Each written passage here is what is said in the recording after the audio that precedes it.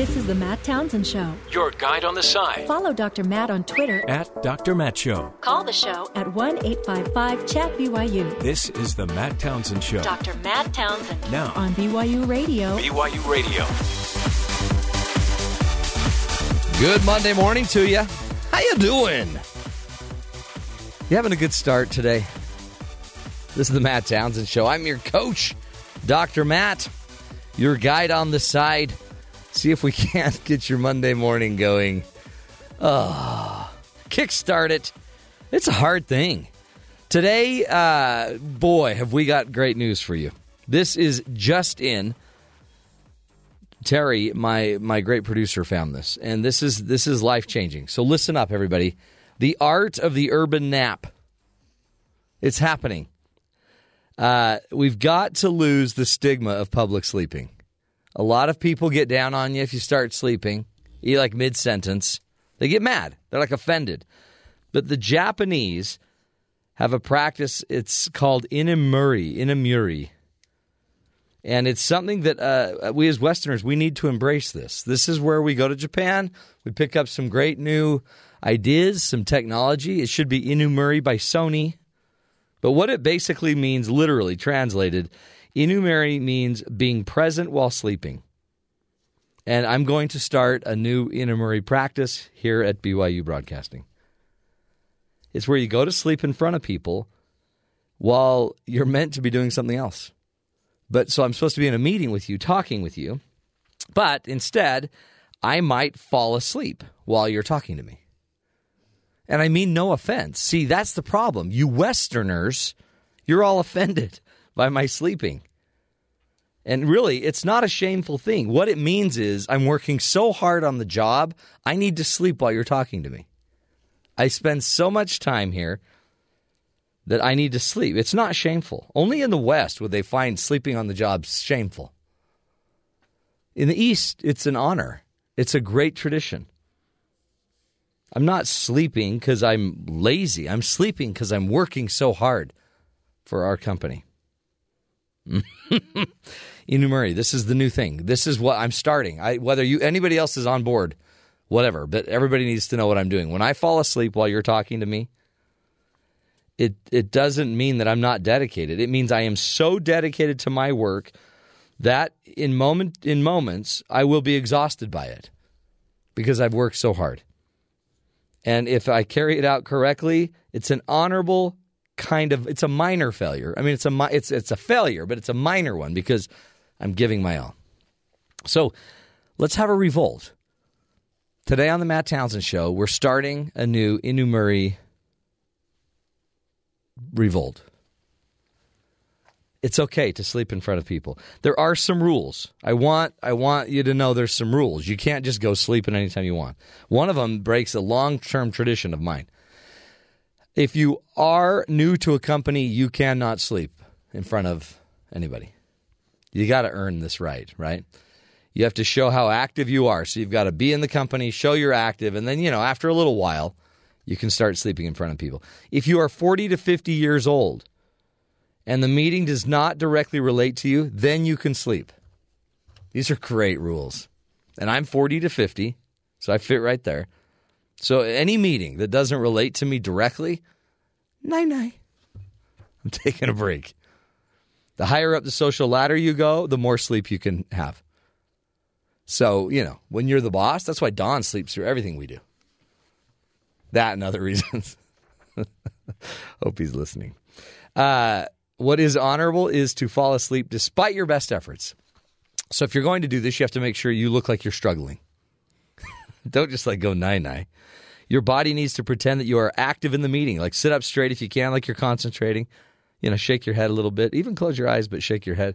You cannot sleep under the table. This is the rule I've been violating, and this is what Terry South bolded in the article. You cannot sleep under the table. Bah! You have to sit as if you are actually listening intently. Just put your head down. I like to put my hand on my chin so it looks like I'm pensive and thinking. Inumuri, folks. Brought to you by the Matt Townsend Show. Let's start practicing it. I'd love to hear your stories of where you pulled off a little inumuri. Just tweet us at Dr. Matt Show. I want to hear how successful you are at pulling off the public sleep. I love watching, at church, I love watching the leaders of the congregation up front just doing everything they can to stay awake. It's a pretty powerful thing. By the way, in Murray, you're allowed to sleep as much as you need because this is a need thing. You need it. You don't want this, but you're giving so much to the company, to the cause. You just need a little nap now and then. Game on. Top of the Monday to you. Now you have the tool to sleep when you need to. Inu Murray. It's catching on, folks. Share it with your friends, your family. Start practicing it and then send us your top lessons. If you get fired, don't mention it on the Twitter feed. Just keep that to yourself. At Dr. Matt Show. But first, something you will never sleep through. Our headlines with Kathy Aiken. Kathy. And this time, don't sleep under the table, Matt, when I'm giving the news. That's I'd right. appreciate it. Thank you. Add one more name to the GOP presidential race. Wisconsin Governor Scott Walker made his announcement in a video this morning saying he's running for president. He called for a new, fresh leadership with big, bold ideas from outside Washington. According to the latest Real Clear Politics poll, Walker leads in Iowa, which holds the first caucus. His 17.8% nearly doubles that of Jeb Bush and Rand Paul, who are tied for second. Walker is the 15th GOP presidential contender. Meanwhile, Donald Trump, also a GOP presidential hopeful, continues to get piled on after his controversial remarks on immigration. One of his competitors, Senator Lindsey Graham, said Trump's ideas will lose. For us to win a national election, we have to do better with Hispanics. And for us to have the moral authority as a party to govern a great nation, we have to reject this demagoguery. If we don't, we will lose, and we will deserve to lose. On the Democratic side, presidential frontrunner Hillary Clinton is expected to lay out her economic plan for the nation today. Clinton campaign officials won't say if she'll be calling for tax increases. Rather, she'll urge companies to expand profit sharing and discuss an economic agenda focused on the middle class. She'll also point to economic progress during her husband's 2 terms in the 90s. Clinton's speech will take place at the New York School in New York City. The Midwest is bracing for severe storms today. Nearly 50 million people from Wisconsin to Ohio and Kentucky face threats of damaging winds, heavy rains, even possible tornadoes. Aaron Cromer, a Buffalo Bills offensive line coach, was booked for a misdemeanor battery charge after police allege he pushed a boy to the ground, punched him in the face, and told him he'd kill his family if he went to the police. Cromer allegedly confronted 3 boys at a Florida beach over the use of beach chairs. Cromer is in his first season with the NFL team. Jordan Spieth beat Tom Gillis on the second hole of a playoff to win the John Deere Golf Classic yesterday. That's his 4th victory of the year. Spieth now heads to this week's British Open as the favorite in search of his 3rd major championship. And at Wimbledon yesterday, Novak Djokovic beat Roger Federer in 4 sets. That's his 3rd title on the grass court, the 2nd straight against Federer. I was coming into the tournament as everybody else trying to fight for the trophy, and to be able to stand here now in front of you and holding it, it's a dream come true again. Even though I won it for the 3rd time, every time it feels like first. After the win, Djokovic did what he's done twice before, Matt. He ate the grass on the center court. Ooh. Yes. But he said he was assured it was gluten-free, not processed, and completely organic and natural. Yeah. And I know you do that when you do your yard. As soon as you're done, you take a couple of blades, put it in your mouth. I take a handful. Just chew that thing down. Those greens are good for you. I like it when I weed my garden. I like to just grab a big handful of weeds. Mm-hmm. Chomp down. It's pretty gross. It is gross. But, man, did you see Serena? Yes. She's amazing. She is amazing. She is the best woman. I would love to me, Steffi Graf was one of the best Do you remember? that I ever watched. She's about to pass her, isn't she? Yes, and I'd love to see those two play in their prime. Wouldn't that be interesting great? to see who would win. Yeah. I think Serena's got maybe a bigger grunt noise, doesn't she? You know what? I am the biggest tennis fan, but I really have a hard time watching the women because of their grunting. It's not watchable. Do you know that you have to mute it. Well, but you know it helps. The grunt helps. Do you play tennis? I love tennis, yes, but I don't grunt. Well, have you ever I use the grunt to just get out of my chair. I have noticed that. Yes. Have you noticed that? But there's something about it, that visceral. It just helps kind of feel better, right? pull you right out of the chair. That It's embarrassing. Do you use that when you weed, though? Uh-huh. Okay. I do, just when I have to squat to get down to the ground. But when I get back up, it just makes you feel better. It does. And you know what else? It keeps a lot of people away. because they're a little embarrassed. The thing is, though, I thought the women's game, I thought they made a rule you can't do it anymore, but they keep doing it. It just drives me crazy. Well, isn't it involuntary? I think they do it to bug the other player. They might. Maybe they do. Either that or if it's just kind of their ritual. I don't know, but it drives you crazy. Yeah. Oh, my goodness. Yeah. I mean, I can't watch where it. else could you get away with a grunt noise? You know what I mean? What other Only thing? if you had ADD in the workplace for something. Yeah, you'd almost have to have like Tourette's because it's kind of offensive. It is. Man, Stacy sure grunts a lot. Sharapova is one of the worst. When they played in the semi, it's like, I can't watch it. No. Because you have to have the volume up, but it drives me nuts. It's funny too. After you win, then you have all this royalty stuff you've got to do and kiss the Duke of York or whoever it is. But it's got to be so strange for an American to be there and play all of that. I've been to Wimbledon and seen the court. You? I've never That's seen on the my bucket games. list. It was empty. Oh. We just showed up one day, but it's a beautiful place. I don't know. That's on my bucket list. The grunting, is it on your bucket list? I would love it. I took my oldest boy to the US Open about 10 years ago. I could have stayed there all week. Oh, that loved would be cool. it. Absolutely loved it. Flushing we went Meadows. to see Serena play, watch Nadal. Really? And I can't remember who won that year, but we watched the female that won that year. But it was a great event. Love it. I need a bucket list. Yeah. I don't have a big, mine's not very long. Yeah, mine isn't either. Yeah. Mine's like non-existent. But I am going to start grunting more. And I'm going to start in New Murray, where I sleep more. Appreciate you staying awake, I didn't even sleep at all that during was good. that. That was I fantastic. noticed your eyes were open. Well, it's 'cause I don't know if you were asleep, but they were open. I am learning to sleep with my eyes open. That's what I was afraid of. But the problem is they dry out very fast. Well done, Kathy Aiken. Hey, great show today. Joe Cannon will be joining us. Remember, we want to give you the tools, the ideas you need. Joe is our Washington insider. We just like to pick his brain. All things politics. Up next, stick with us, folks. This is the Matt Townsend Show. You're listening to us right here on BYU Radio. Stick with us.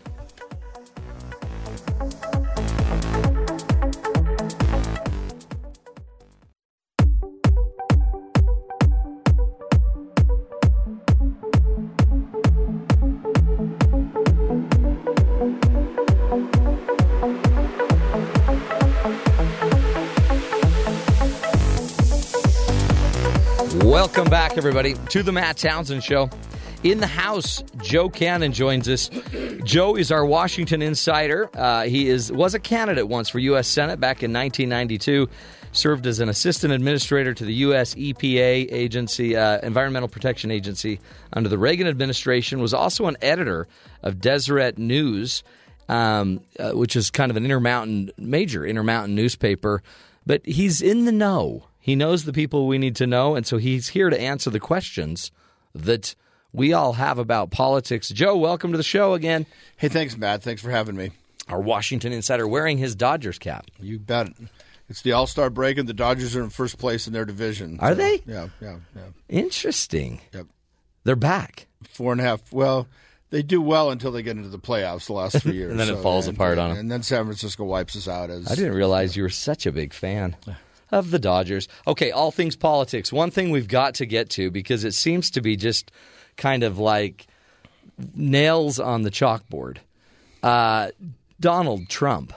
What is the deal? Because he's coming in like wildfire. He's getting some pretty good, what are they, polls? He's looking good, but he drives everybody crazy.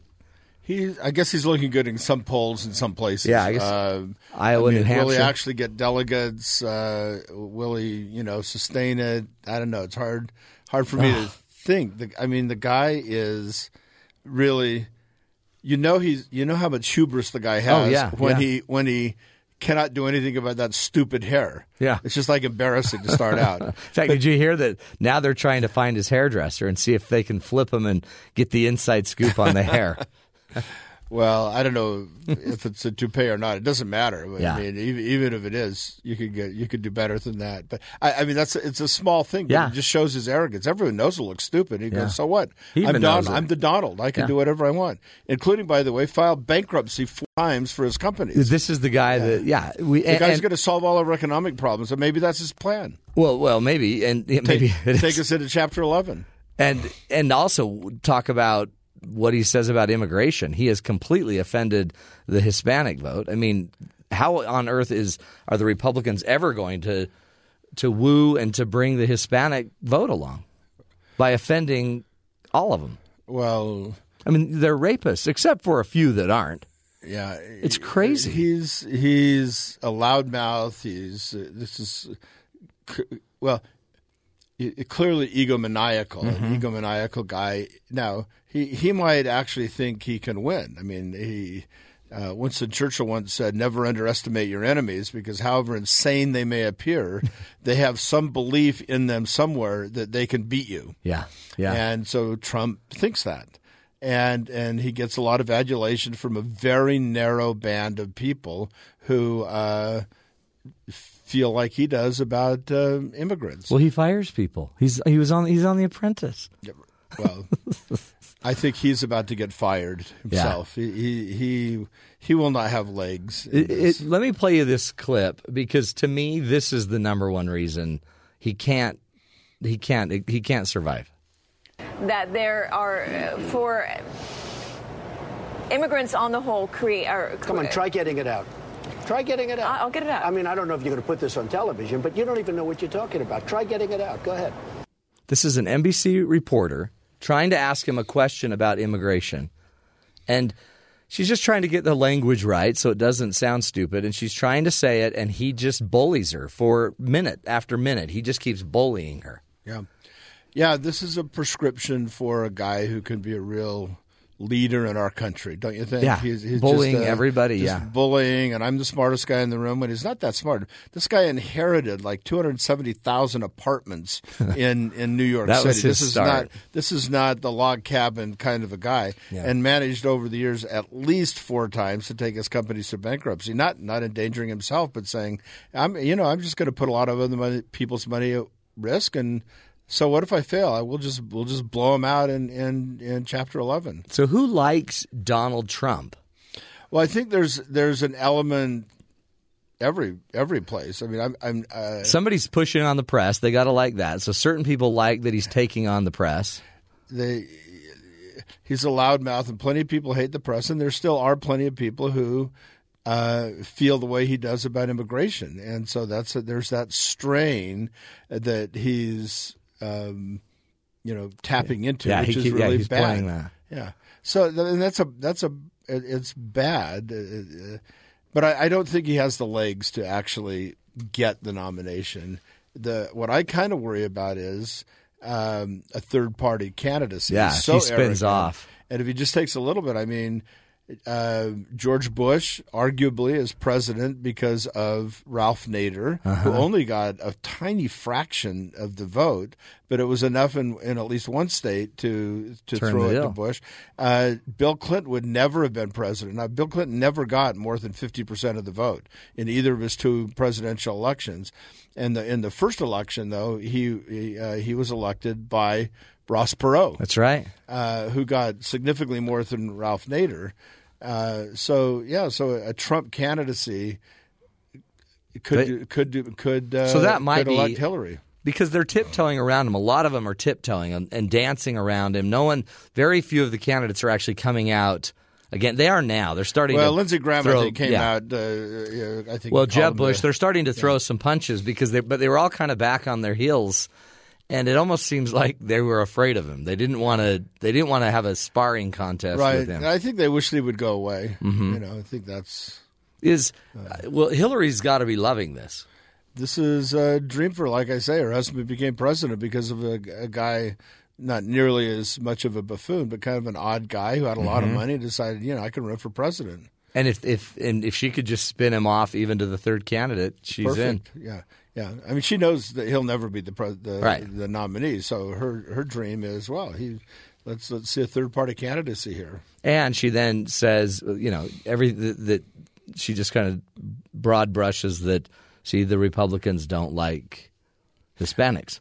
Right. Yeah, but all that could get righted depending on who the candidates are. Yeah. I mean, if you have a Bush-Rubio ticket, if you have a Kasich-Rubio ticket, if you have a Rubio-Kasich ticket. There are plenty of ways that the Republican Party could appeal to the Hispanic vote. What do you think of Mark Walker getting in? Scott Walker. Or Scott Walker getting in?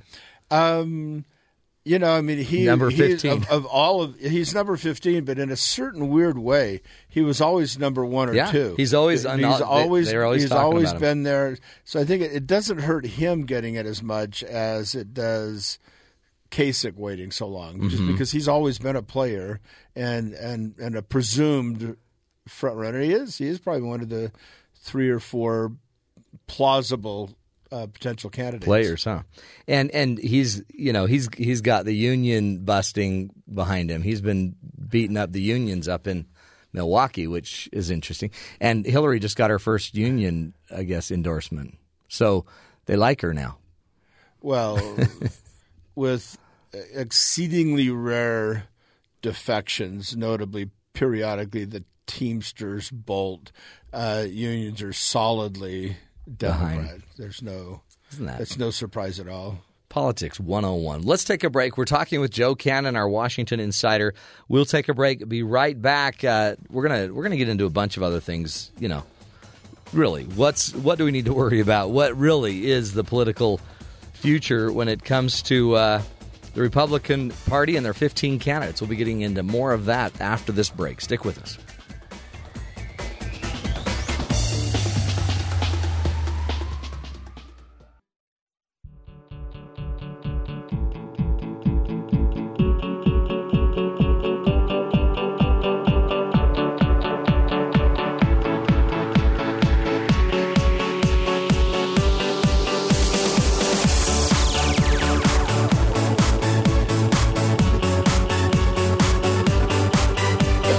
Welcome back, friends, to the Matt Townsend Show.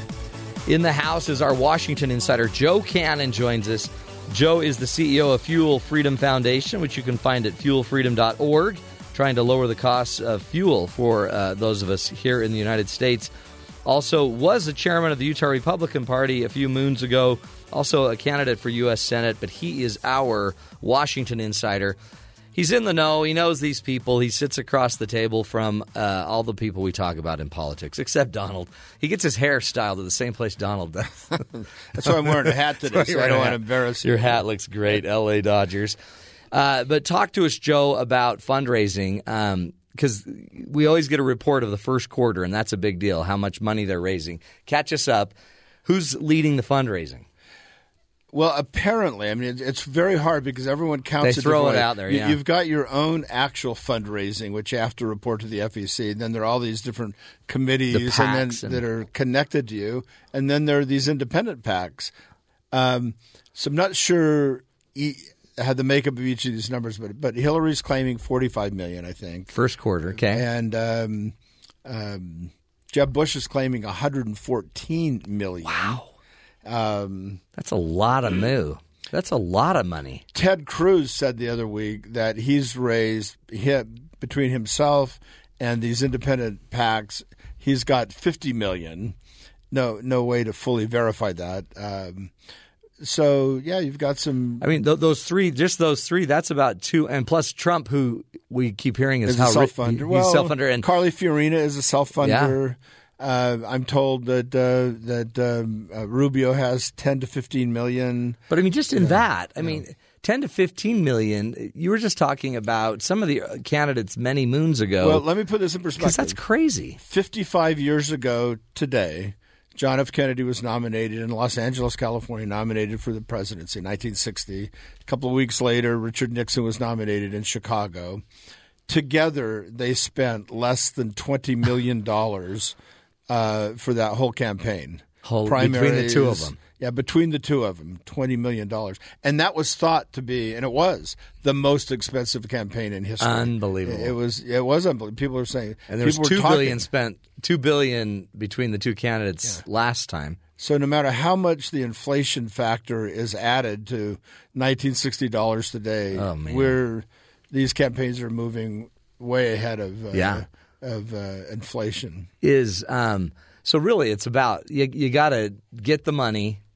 So really, because Jeb hasn't done a lot, it seems like, except chase money. Right. I mean, he hasn't. You don't. It seems like he's trying to keep kind of low key. Don't get sucked into the Trump wave. Yeah, make some money. Well, money is is necessary but not sufficient. You have to have more than just money. So there have been plenty of big, rich self-funders, Trump being one, just to point another. Ross Perot is another. So, if you have enough money, you can do whatever you want. I mean, Mitt started out as a self-funder, pretty much, though he also raised an enormous amount of money. So, funding is necessary but not sufficient. I still, in my bones, can't see Bush getting there just because of the Bush fatigue. Yeah. But having said that, I can easily see the pathway where he does, where it's a Clinton Bush all over again. But it's interesting because we sense a bigger Bush fatigue than we sense a Clinton fatigue. Because we always talk about we don't want to go back to the past. So if the election is about Bush and Clinton, it's about going back to the past. But I guess Bush has a more jaded past. I don't know what polling shows on that, really. I've heard plenty of people talk about Hillary being a voice from the past. People in her own party talk that way. I mean, there's plenty of Clinton fatigue on their side, which is why Bernie Sanders is getting some traction. Yeah, there's zero chance that Bernie Sanders is going to be the presidential candidate, but there was zero chance that Gene McCarthy was going to be the presidential candidate in 1968, and yet he either wins or does really well in New Hampshire. I'm sorry, I don't remember exactly which. And a month later, Lyndon Johnson resigns. So these candidates that speak to a piece of a segment of parties can make a difference. Do you sense what's your feeling on Biden, Joe Biden? I think he's like it's 13%. There are a lot of people in Washington pushing him to run, and he's thinking, I don't know what he's thinking. Who knows what's in the mind of Joe Biden? He clearly would like to be president. I mean, he's run before, which is always a telltale sign. What do you think about Jim Webb? Jim Webb just got in. Now he's a big military man, wasn't he? One of the members of Jim Webb was assistant secretary in the Navy, I think, in the Reagan administration. So I kind of like Jim Webb as a person. He's written some really interesting books. Right. He wrote a book called Born Fighting. He wrote a book called The Scots-Irish Created America. I don't remember the exact title, but he's a very interesting guy. But he's conservative. In this last week, I don't know whether it's when he announced or in a interview, he said, "Look, this isn't this isn't my Democratic Party." Sort of echoing Ronald Reagan. They're moving too far left. Yeah. Ronald Reagan said, "I never left the Democrat Party. They left me." Mm-hmm. And Webb is making that same kind of an argument. The problem is, the people who he thinks captured the party, Webb thinks captured the party, happen to be the people who have their hands on the dials of the nomination process. That's right. So I don't see... Well, they'll nominate left and then move to the right. Yeah. Right? And I don't see him getting any traction in that. Maybe some of the southern primaries, maybe in Virginia, where he's from. He's a senator from there. But it also seems like maybe he'd be a great vice president. I mean, just because he's simply going to pull the right center. Yeah, it could be, but I just don't see Hillary putting a guy. Jim Webb is. He's a tough. I could say, it's kind of a loose cannon, if I could say that. Is he? That's one of the reasons he's an attractive guy, but he's in the wrong place in history. Is he? He's a Democrat. But I'm just saying he's in the wrong place, wrong time for him. What when you think about all of this that's going on, there's so much. We talked about the Supreme Court decision with gay marriage, and then Rand Paul came out like last week saying, government needs to get out of it. Government needs to get out of marriage altogether. He's a little more libertarian, right? A little more like stay out of it, government. I mean, what do you think? Do you think there will be any fallout from that in this election? Probably not in this election. I mean, it depends on a lot of things. So right now, gay same-sex marriage is the law of the land. It really depends on the next set of Supreme Court decisions where they have to wrestle with the right of same-sex marriage versus the right of religious liberty of Christians, some Christians who would oppose that. That decision's still to be determined. If that gets determined in a way that says, no, same-sex marriage trumps a Christian's perceived religious liberty, then I think you'll see all kinds of things happen. Do you sense any of that will happen before the election? I don't think so. Because it takes a while for a case to get to the Supreme Court, and I'm pretty sure they don't want to decide that before the election. It actually seems like it would be something that would be a great way to get people to the polls. I mean, get them out to vote. You know, I'm not quite sure how issues. you tee that up. You know, kind of like the marijuana vote in so many states gets a lot of people, more liberal people, to vote and gets out the vote. It did, but in Colorado, that turned out to elect Republicans. I don't know. I mean, did it? Well, the incumbent Democrat governor, a pretty popular guy, Hickenlooper, won, but an incumbent Democrat senator, was defeated. So, what do you feel about this upcoming the Iran deal? I think I've stated on your show before. I'm a very pro-Israel person, and I don't know. I don't know what's in the agreement. Most people don't. I wonder if anyone does. Yeah. What I do know is if you line up all the people who like the agreement and all the people who hate the agreement, I'm just going to say my inclination is with the people who hate the agreement. Yeah. I mean, for Benjamin Netanyahu and for Israel in general, this is, in their view, in my view, for what it's worth, rightly, an existential threat to them, and they are completely afraid of this deal. They have complete fear just of the details that they know, and it seems like there's no concession that the president and Kerry won't give anything. They need this deal. They really, really want this deal, and. Meanwhile, the Iranians are going along, hating America, building bombs, doing, But the Iranian people, this is the deal, though, right? The Iranian people want these sanctions lifted.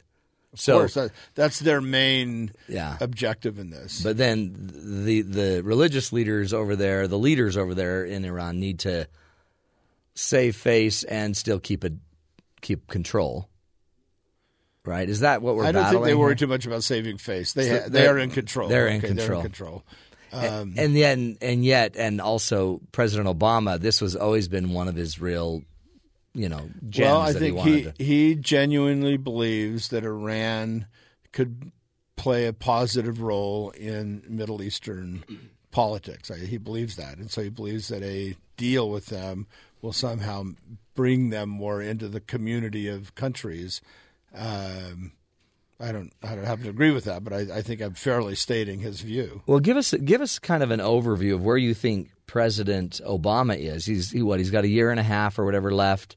He's pretty solid in the polls. People seem to like him. He's getting a lot of things done. I mean, a lot of his the Supreme Court battles, he seems to be winning those. Cuba is going to be getting an embassy soon. He's probably going to get some version of this Iranian deal. He is completely laser-focused, dedicated to implementing his agenda, and he's been pretty successful at it. Yeah, it's amazing. I mean, really, I don't think he actually cares too much about the poll numbers. I mean, he's actually still still below 50. I think I didn't look today, but he's still below 50. But I don't think he cares about the polls. But he's the president. He's below 50 with Obamacare basically fully legitimate now and not going anywhere. Cuba done. Iran on the way. Cuba, for what it's worth, I don't think Cuba plays out at all nationally. I mean, I think they're Florida. But doesn't it show he's a diplomat? Doesn't it show that he's open-minded in the world? He's bringing people back, under the wings. Well, that's certainly his self-perception. Yeah, that's what it does. I mean, I'm kind of mixed on Cuba. I don't know that what he's doing makes much difference. If you're a Cuban you're still pretty miserable. You're still driving a 1957 Chev, hoping that you can keep it going. But it'll change. Then they'll get our 70s bugs in all of our old cars. Maybe they will. Yeah. When it opens up. What do we need to be focusing on, Joe? What's top of your mind? What are you worried about? I think what you've talked about this morning is pretty interesting. I mean, the whole campaign positioning, it's just going to be really interesting when people actually come to the polls to vote. You can take all kinds of polls you want. It's notoriously hard to poll Iowa, for example, because it's a caucus state. So, your on-the-ground machinery matters an awful lot. And so I think both parties could see some surprises. I mean, I still think Hillary will win. Yeah. But I think that it'll be Sanders has the potential of a big surprise there. Do you think this little slow drip she does of the getting those emails out, it seems like it's kind of a bad PR move? Well, I don't, because it brings it up every month. Yeah, I'm guessing that's not her favorite thing. Yeah, well, it seems like she could have changed it, couldn't she, just by releasing them herself? Well, I mean, I guess the government had to vet them. It's probably too late now for that because she turned them over. I think one of the interesting, very subtext things in there is she released to the State Department hard copies of emails. Now, you could have just given the digital version. Which would have made it a lot easier for everybody. Yeah, you could have left the servers there and just handed them the servers. So I think the email thing is going to be an ongoing issue for her. Well, and she's made statements that she's never been subpoenaed when she had, but again, it just seems like it has to be vetted by the media. In fact, the historian Doris Kearns Goodwin. Yeah. Mm-hmm. She came out and just said it's the job of the press to basically identify who is a legitimate candidate and who's not. Do you buy that argument? She's basically talking about Trump. That it's the job of the press to push through that and to vet that. You're a press guy. I think the press's job is to report the news. I think the press's job is to illuminate all of the candidates. For whatever reason, the first, I do think the press tends to be a little lighter on Hillary.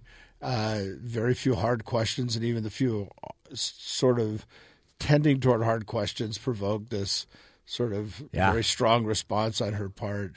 So, if the press did its job for everybody the same, that'd be fine. But she seems frustrated that they're kind of going with Donald a little too long, basically on the assumption that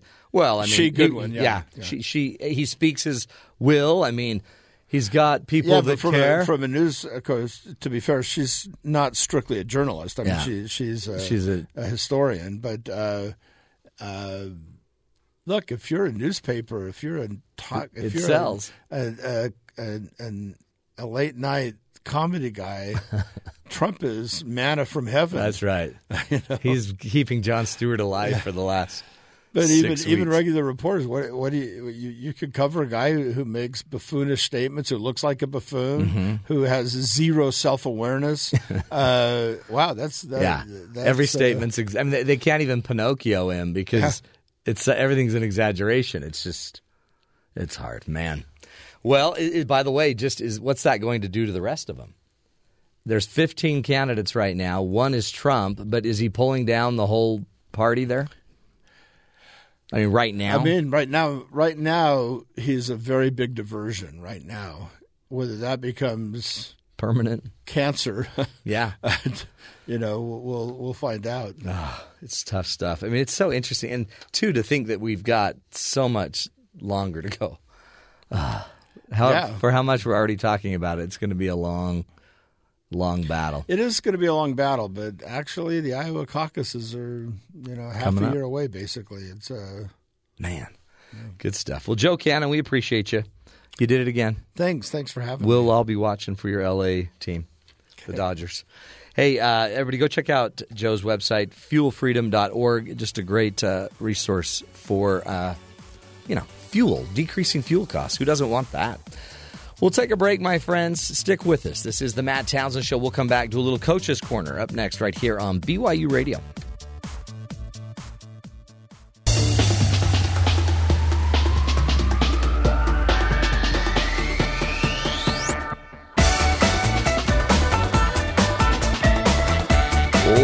Welcome back, folks, to the Matt Townsend Show.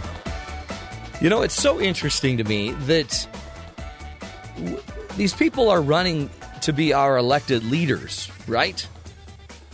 And a Donald Trump is just a bully. I mean, I get it. Go have a different view and go be really strong.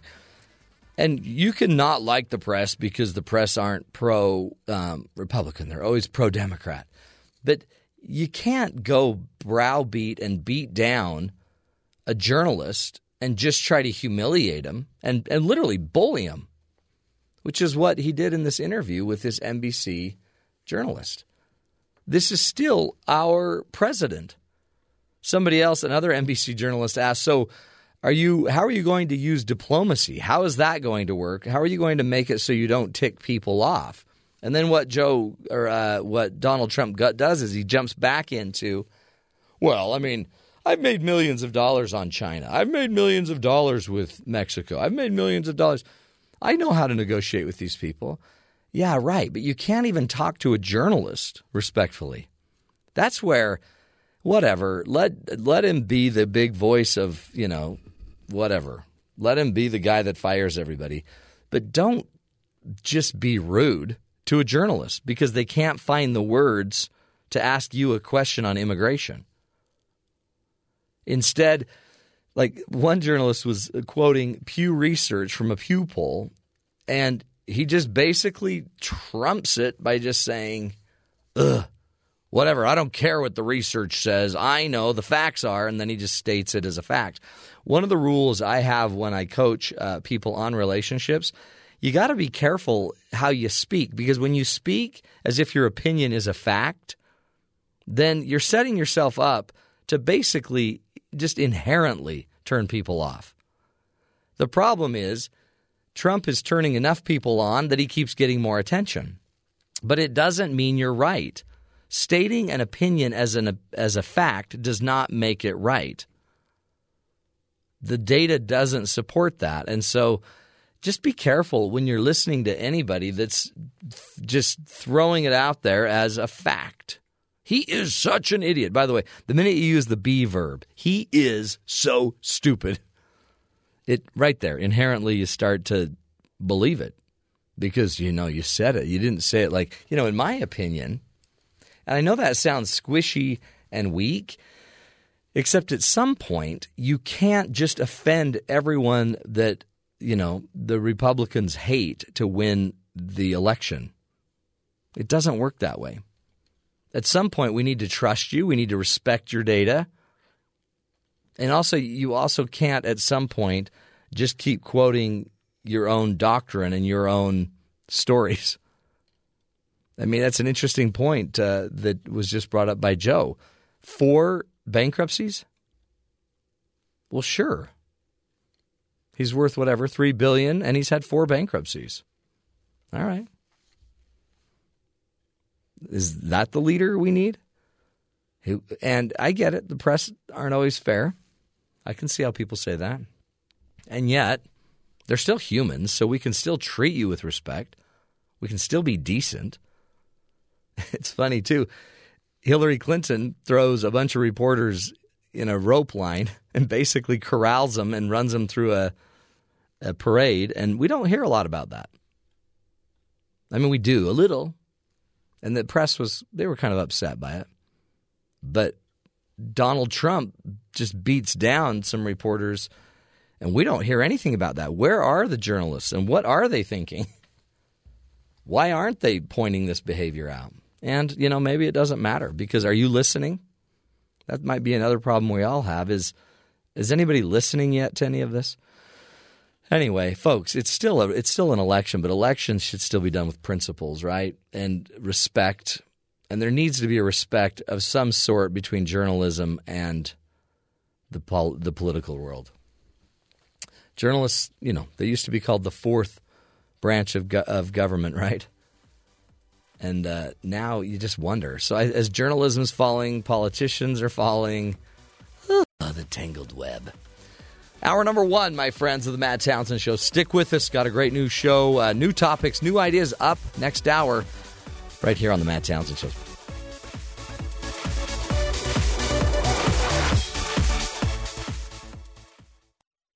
This is the Matt Townsend Show. Your guide on the side. Follow Dr. Matt on Twitter At Dr. Matt Show. Call the show at 1-855-CHAT-BYU. This is the Matt Townsend Show. Dr. Matt Townsend Now on BYU Radio. BYU Radio. Good morning, everybody. Welcome to the Matt Townsend Show. Dr. Matt here, your guide on the side. We do what we can on this show to give you the tools to get a leg up. It's hard, right? It's hard to know what you need to know. There's so many news outlets out there. Everybody's giving you some version of the news. We want to help you know what to do with it. So we bring on the experts today. Interesting subject coming up a little bit later today. We're going to be talking with Dr. Matthias Mauch, who is going to teach us about the evolution of pop music. They have been doing studies on 17,000 different songs from 1960 to 2010, and he is going to give you what the researchers have found are three major revolutions in pop music. And maybe we'll be able to predict the future revolution. Oh, it's going to be interesting. So if you love music, if you love pop music, stick with us because, there's obviously been different types of music, right? From the blues to, rap. But we're going to be talking about the different actual trends, and he's found three distinct changes in the music we listen to overall. And I'm going to push him to see what the next trend is because then I'm going to probably start singing in that genre. And everyone's laughing, which I think is rude. No need to be rude, team. We're still a team. We'll be talking with Dr. Matthias Mauch a little bit later today. But before we do that, here's an interesting thing.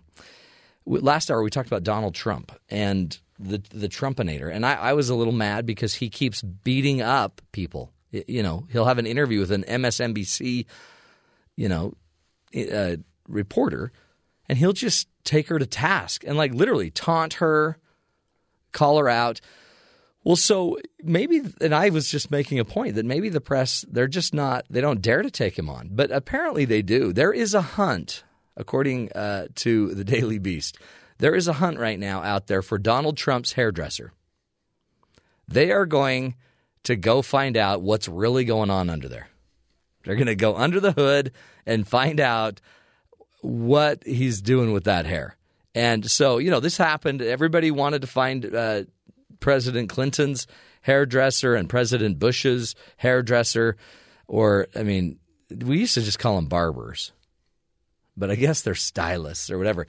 So people are trying to get to Donald Trump. Somebody's got to cut that hair, don't they? Or do they? Or does he just send it out to be done? We don't know.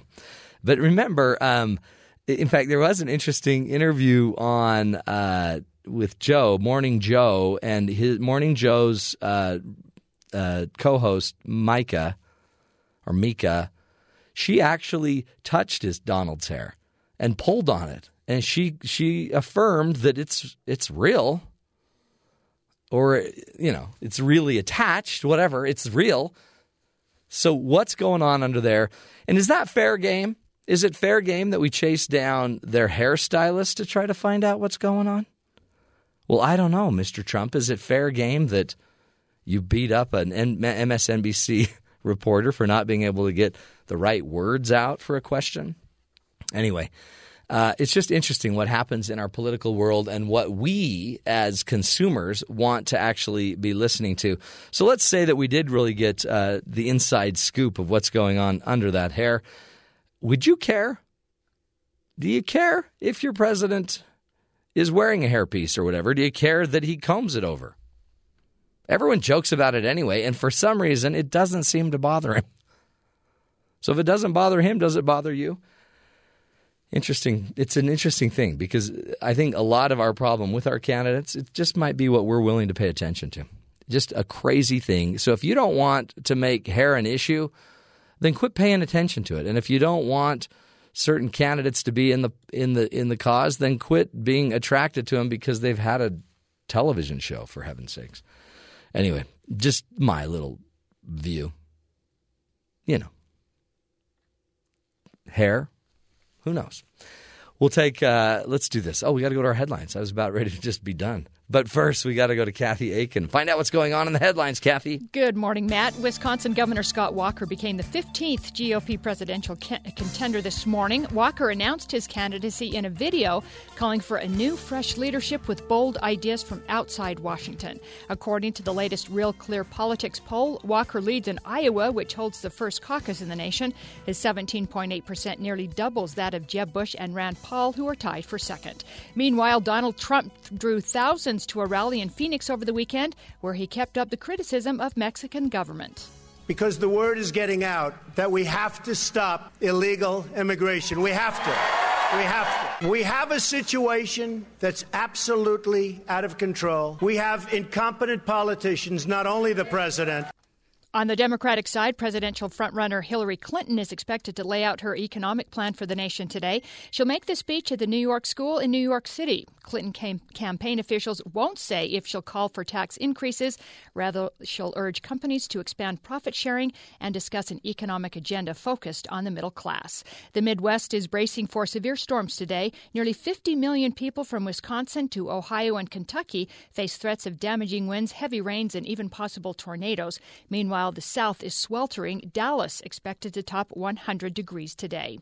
Speaking of weather, scientists are predicting that in 15 years, a mini ice age will cover the Earth. Researchers at Northumbria University say fluid movements within the sun are believed to create 11-year cycles in the weather, and in 2030, the movements will cause a drastic drop in temperatures. The researchers say their way of predicting is 97% accurate. Jordan Spieth won his fourth golf tournament of the year yesterday, winning the John Deere Classic in a playoff. He now heads to the British Open as the favorite. And Novak Djokovic beat Roger Federer to earn his third Wimbledon crown, second straight over Federer. Minions opened the weekend, netting Universal Pictures a franchise record $115.2 million. That's the second biggest opening weekend for an animated movie. The top animated opening, Shrek the Third. And Matt, Dorothy Olson had quite the birthday party over the weekend. She's 99 years old, and for her birthday, vintage World War II fighter planes flew over Seattle's Boeing Field in her honor. Oh, wow. Olson was one of nearly 1,000 female pilots from the war. She would fly a plane from the factory, then fly them to U.S. Air Force bases, and then the men would fly them overseas to combat missions. Interesting. Yeah.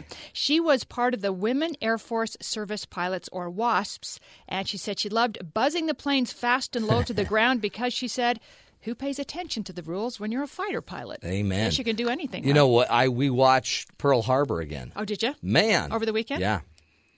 That was just a really, and I guess we've probably romanticized it to some degree, but what a tough group of people.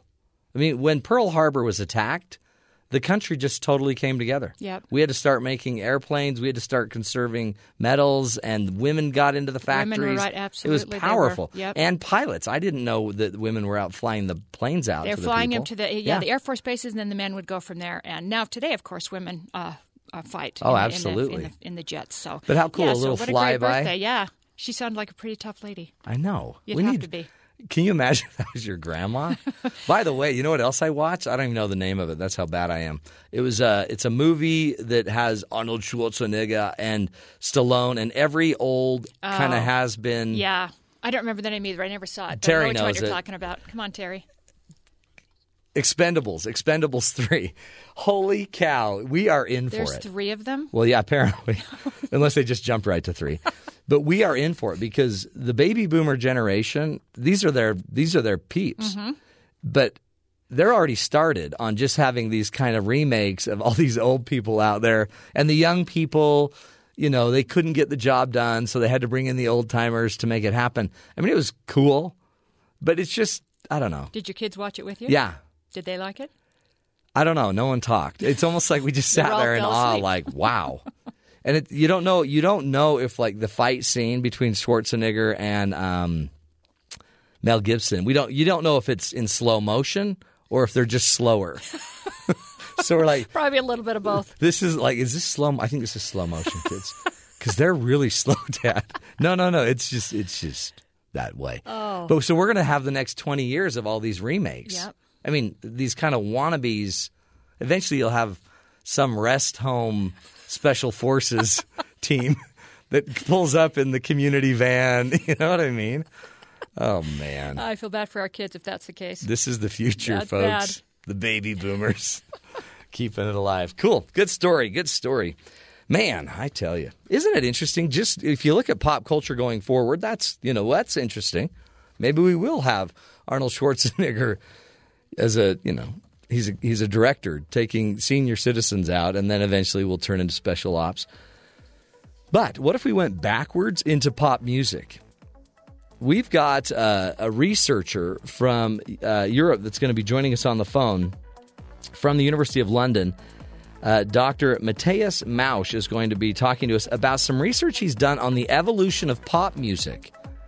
It's pretty fascinating. Of all the different trends we've had, he basically has narrowed it down to there were 3 kind of evolutionary changes that have happened in music, and he's going to walk us through each one of them. And maybe we're going to see if we can figure out what does the future look like. Future of music. Anyway, interesting stuff. Stick with us, folks. You're listening to The Matt Townsend Show right here on BYU Radio.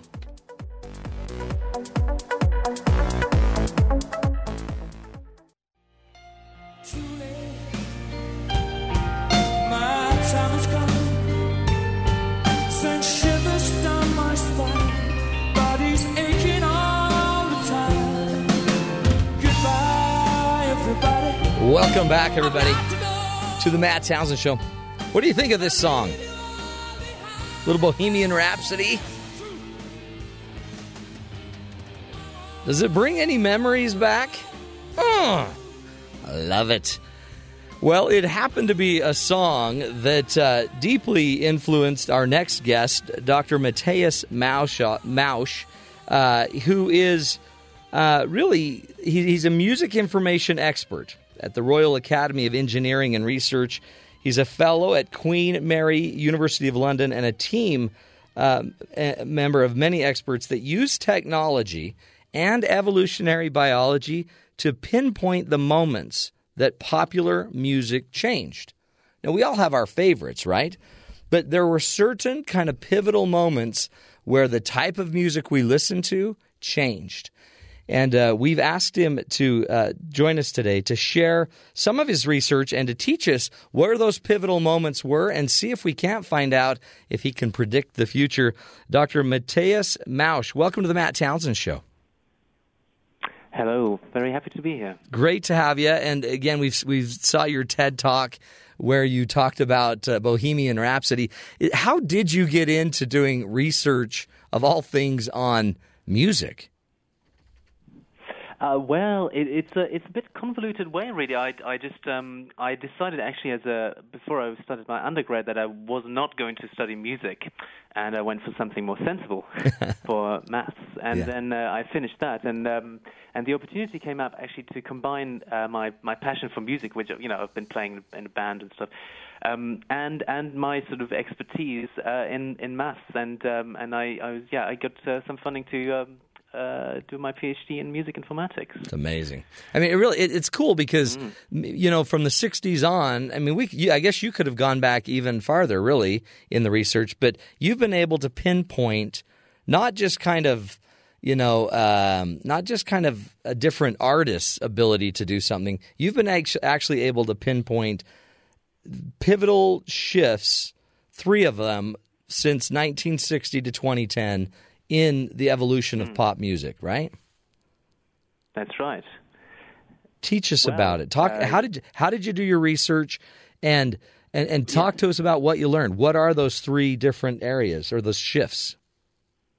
Yeah. So I mean, the thing we wanted to do is to actually get away a little bit from journalism and traditional ways of doing musicology, and really look at analyzing the artifacts, if you like, the fossil record of music. So we got the actual recordings. I happen to be working at Last FM, so it's a bit like Pandora, the Pandora of Europe. Yeah. And they had lots of recordings, and we could get the 17,000 recordings from the US charts.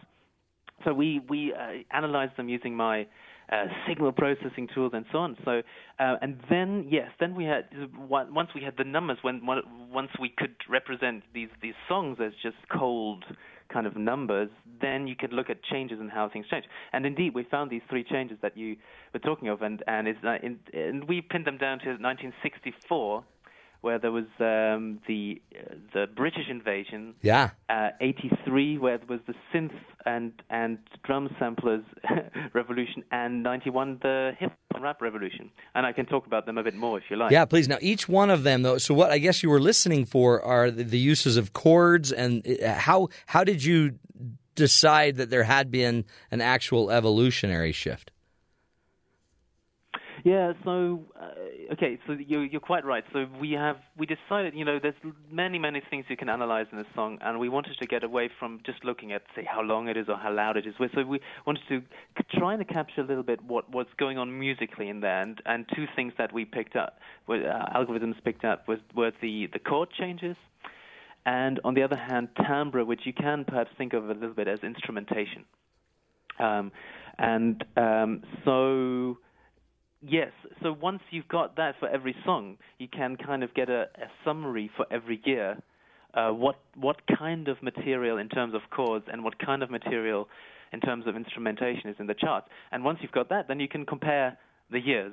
Interesting. And see how much this kind of this content, this musical content changes. And then and then we looked at.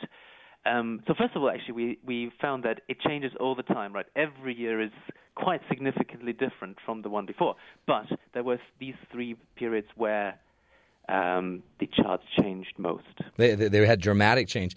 One of the things I loved in your TED Talk was you gave an example of like a blues chord. I can't remember, like a B seventh. I can't remember the chord. But you actually charted how through the years how that chord has kind of dropped off the face of the map as far as being a major musical chord. And so really some of the evolution of music is we've lost certain even just chords, right? Just certain things are no longer a part of our today's music.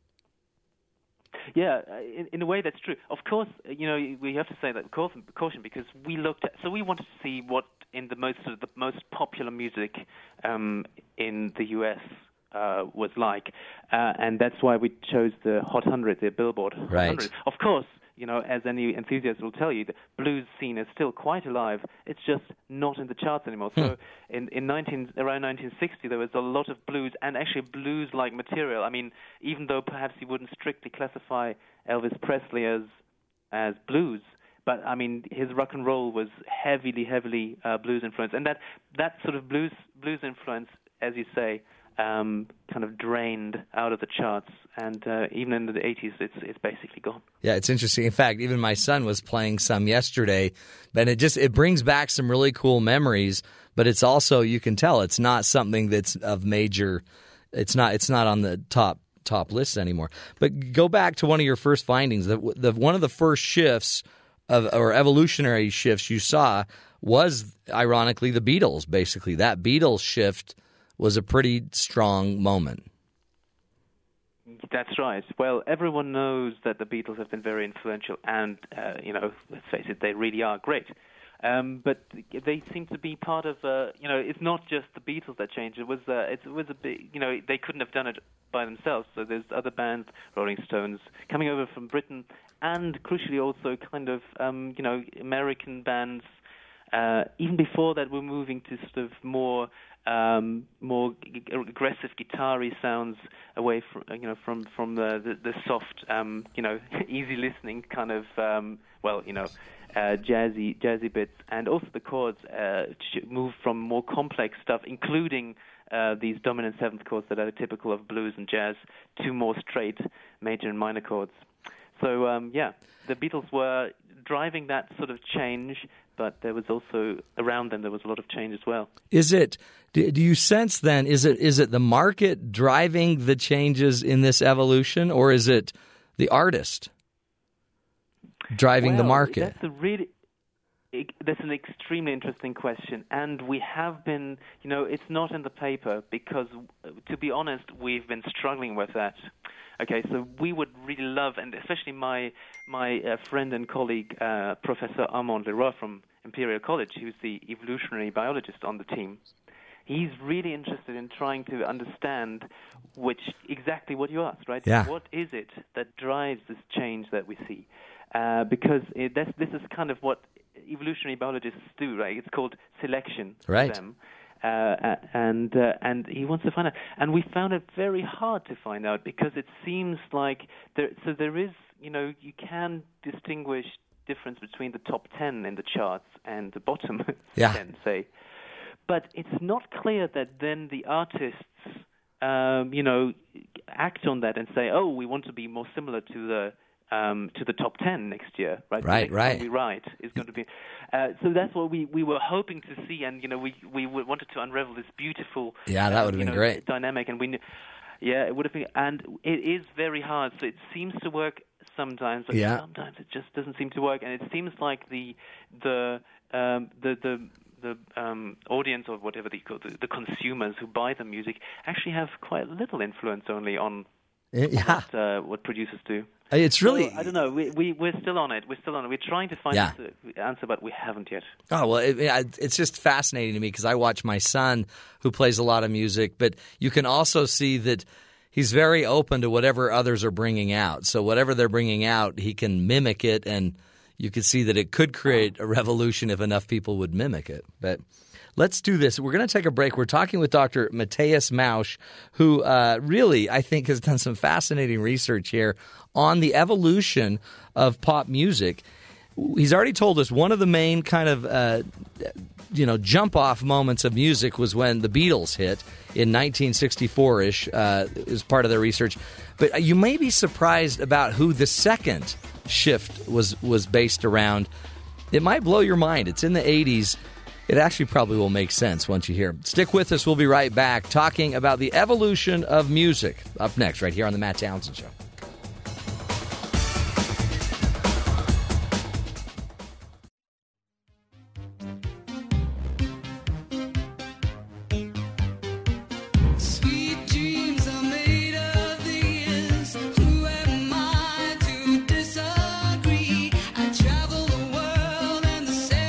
Welcome back, friends, to the Matt Townsend Show.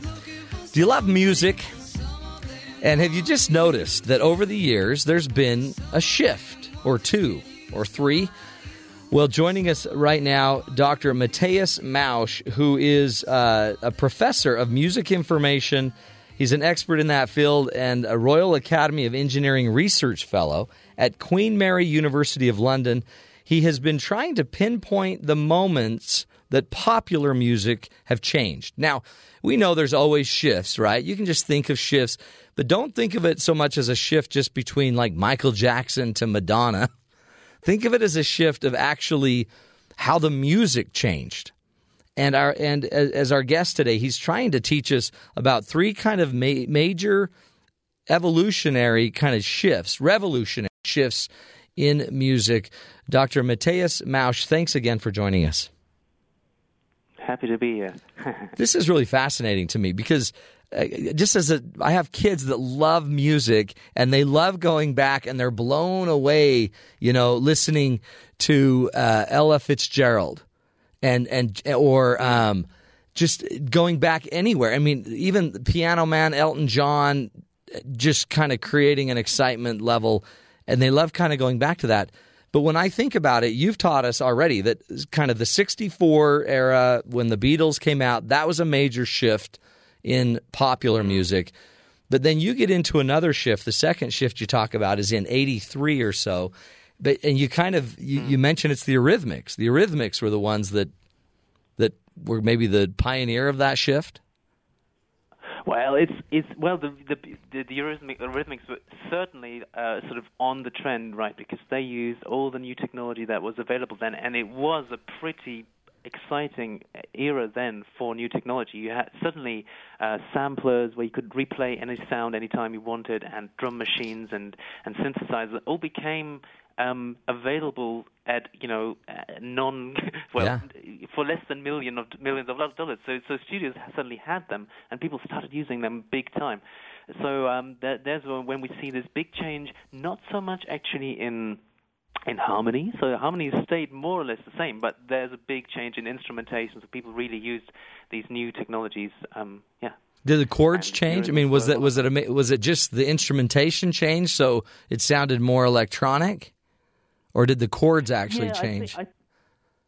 So we see a big change towards more percussive sounds, especially, and also some more aggressive sounds that can come from sort of aggressive synthesizers. Also, there's a bit of guitar revival as well at the same time, actually, where stadium rock comes into the charts. But yeah, we see this percussiveness, and we think is definitely the influence of the new technology. It's interesting too how your advancement of technology and even research methods is now changing your ability to understand our music retroactively. It's pretty powerful, isn't it? Because you probably wouldn't have been able to do this type of research, 30 years ago, 40 years ago.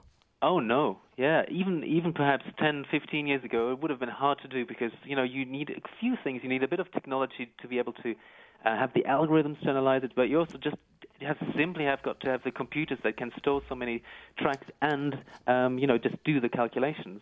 So it's been possible for a few years now, but not many. So we go from the Beatles to kind of the tech sound, the synthesizer drum sounds. What was the third kind of evolution you saw? I guess that's more today. Well, that was. Pardon? When did the third evolution take place? Yeah, that happened in the early 90s, and that's when the hip-hop and rap really hit the charts. So they'd been lingering in the underground for a while, since the late 70s or early 80s. Grandmaster Flash, and had a hit here and then, and but there was nothing major in terms of like the whole. People were still thinking. So I think the main population of the U.S. was still thinking of rap as a passing phenomenon. And then I think what really must have changed. So I read up a little bit on hip hop because being in Europe and a white guy. Yeah, the white European, I was right? Not so massively. Yeah, so it happens much more in the U.S., of course. And I was reading a book on hip hop, and it seems like. So one big thing was that MTV started in the late 70s, I think 87 or 88 or something. They started with Yo MTV Raps, and that drove hip hop and rap to be from a regional phenomenon, which was mainly in New York and then around LA, to a national phenomenon. And I think that's perhaps why we see such a big increase that starts really in the late 80s and goes on till 93, where I think that sort of the top is hip-hop really hits a big high. So, this is an exciting change and happens to be the strongest that we see. Not extremely much stronger than the others, but, it's the strongest we see. It's topping it. Where are we today? Where do you see the trends going for right now? Are we still in that hip-hop chart? Well, hip-hop seems to have, the massive. So what we detected really was that the harmony really got pushed in the background, and our algorithms actually find it very hard to extract chords from hip-hop and rap because sometimes there just isn't, like in Tone Loc's Wild Thing, there's really essentially no chords going on at all. Yeah. Or sometimes they, there are chords in the background, but someone is rapping over them, so the chords can barely be discerned. So, but then I think what has happened is a little bit that sort of rap got into the mainstream and it actually got mixed with other genres, and there's a bit more, R&B has a bit more chords back in them again, and so people combine more rap with other forms of pop and so on. So, so it's very interesting, but very hard for me to... Actually, we haven't looked at the years since 2011, and so hard for me to say much about the present, I'm afraid. I know it's kind of too bad because if you could predict the future, we could all go invest in it and make a lot of money together. Yeah. Yes, I think this is going to happen, but it's going to be. So people are trying to do it, of course, right? There's a long history of people pretending to be able to predict what is going to be hit, and essentially it doesn't work, right? So if you give me hit, it can go a song. It can become a hit, or it might not. Even if it's by a famous artist, you never really know.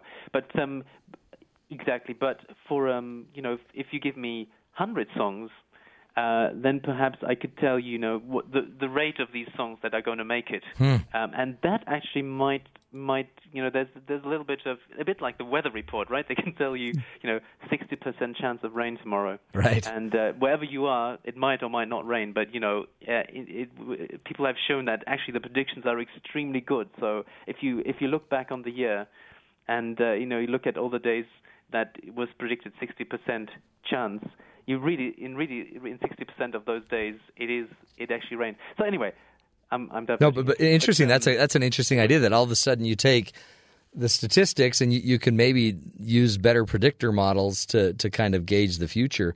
How did evolutionary biology become part of your process? I mean, because that was part of your strength, was you were able to use some of the theories, I guess, or techniques of evolutionary biology in your study. Yeah, so it's a lovely story, actually, because I've got... So the guy who's now become a friend of mine through our work, really, Armand Leroy, I saw him in 2010, and he was giving a talk, I think, and I saw just the video online, and he was talking about doing research on ethnomusicological recordings, on field recordings from around the world, like old traditional music, and they'd sort of data crunched some big database where people had annotated characteristics of these songs, and I dropped him an email saying, Armand, I think we can do this better with automatic methods. And he was so I found out he's a evolutionary biologist, and I was wondering, wow, he's looking into this, and because he's he's fascinated by music, and he brings with him like all the, not just actually the techniques, but also just the frame of mind, the kind of the philosophy behind scientific analysis, which doesn't feature so much in my computer science and electronic engineering background. So we've kind of found the ideal match. Really, he's a scientist, biologist with a keen interest in music, and I was I'm a engineer in music informatics with a keen interest in evolution. So it was just a match made in heaven. That's right. But so I think that's how it came about. It's pretty neat. This is, I think, an example of where we're heading with our research, because now we have these cutting edge tools. I mean, years ago, how much would we have ever studied the evolution of music except like classical music? And I mean, to me, it's super fascinating. As I see my son in our basement, because music is changing his life. It's helping him cope with life. But it's also interesting too, because they have all of these other, devices like auto tuning and things that didn't exist years ago, and yet a lot of pure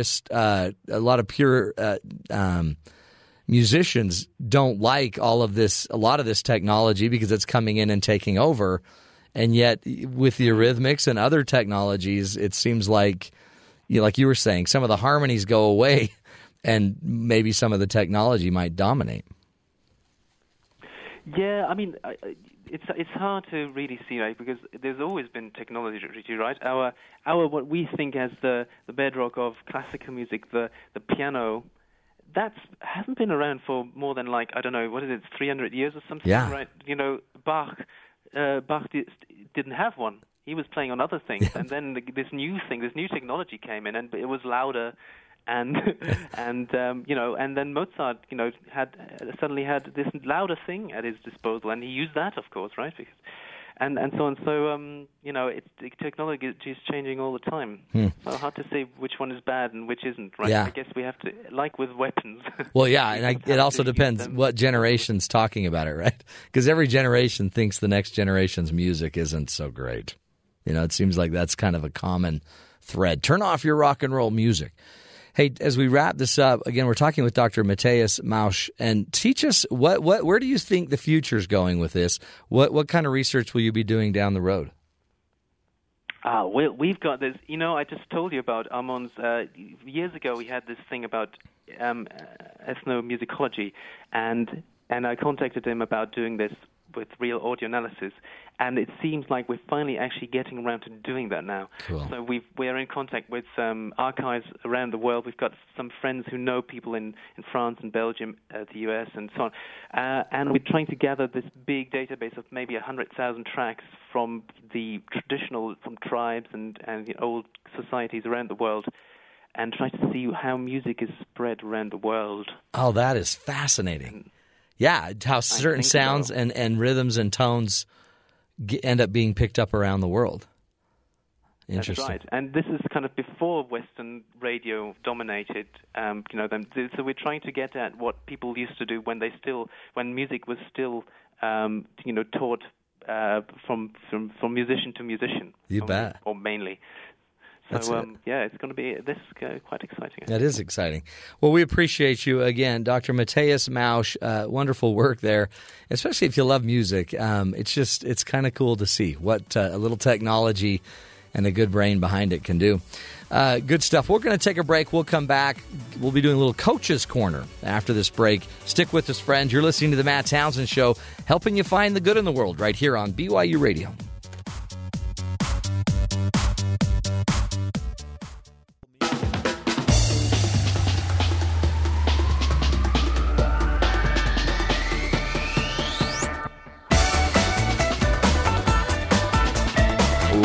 Welcome back, friends, to the Matt Townsend Show.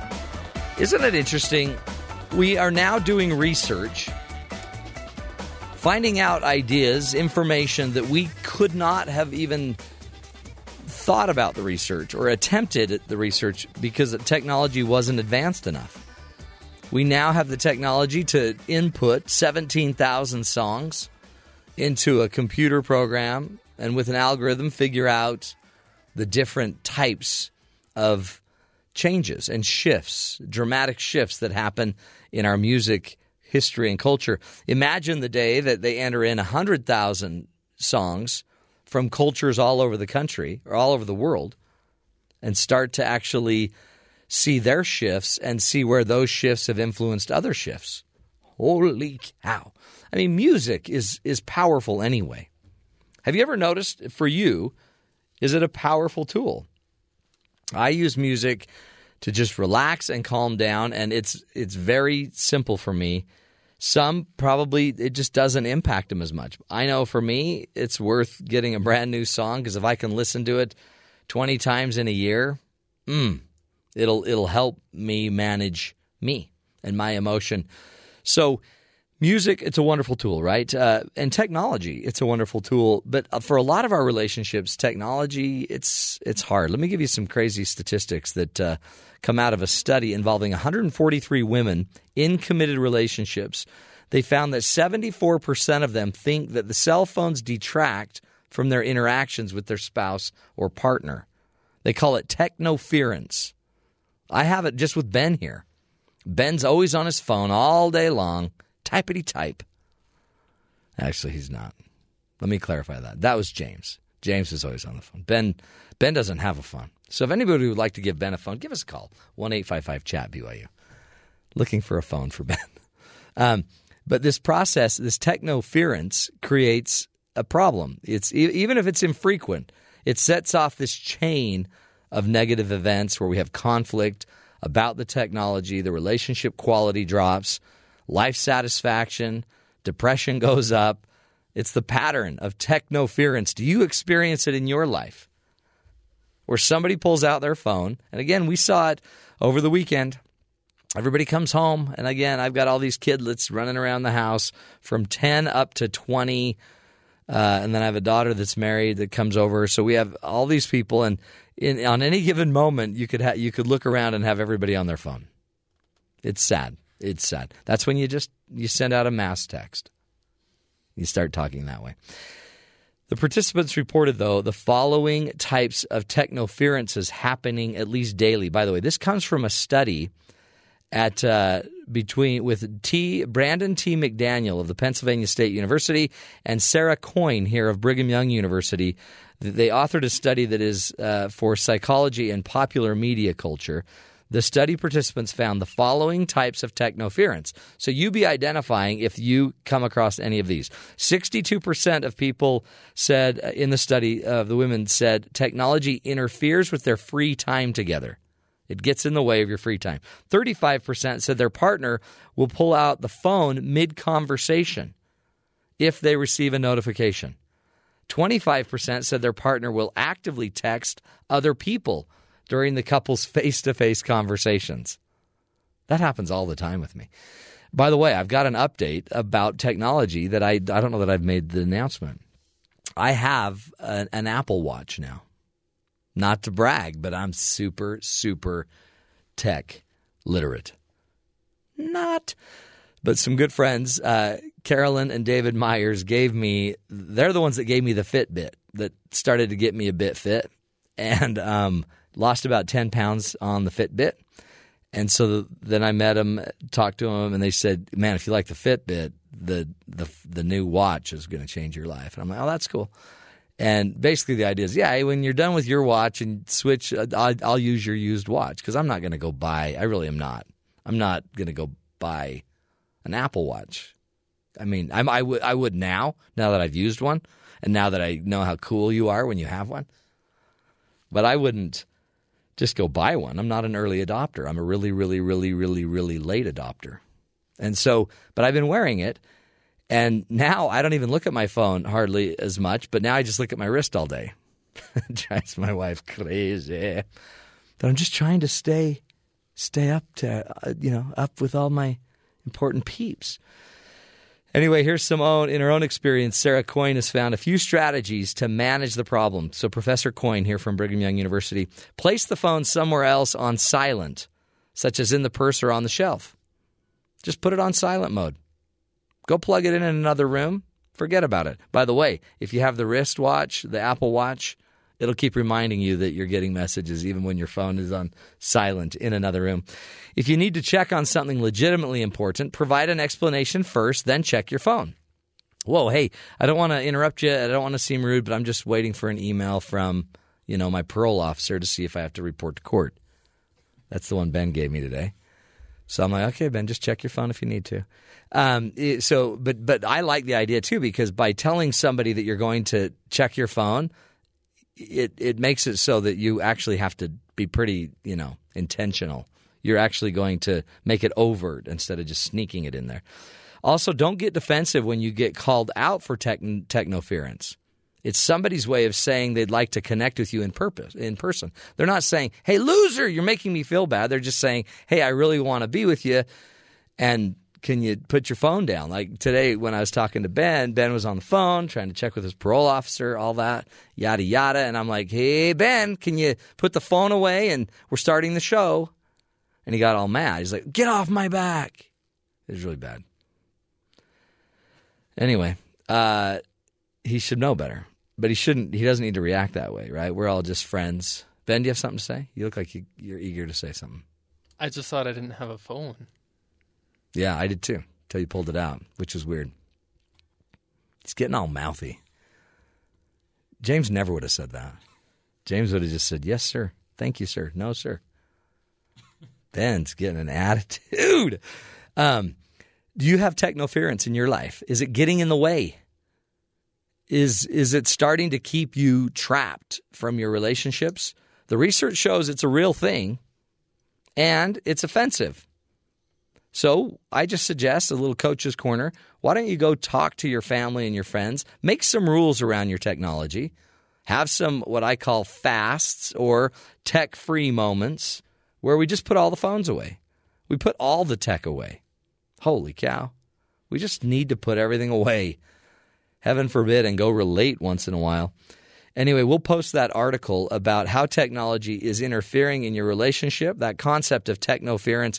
It'll be on our Twitter page. Just go find us at Dr. Matt Show, and you can get a link to that great article. Good stuff, folks. Good stuff. Technology, it ain't all bad. There's great videos. In fact, we put up a really cool video on my Facebook page. Go find me on Facebook. A really cool video shot by my son, who loves technology, showing the power of of just joy after a sad 2 years not having my son home. A really cool video of when my son came home and came off the airplane. But go on, watch that video of my wife's face and the joy she felt having her son back in her arms. Cool stuff, folks. Technology, it ain't all bad.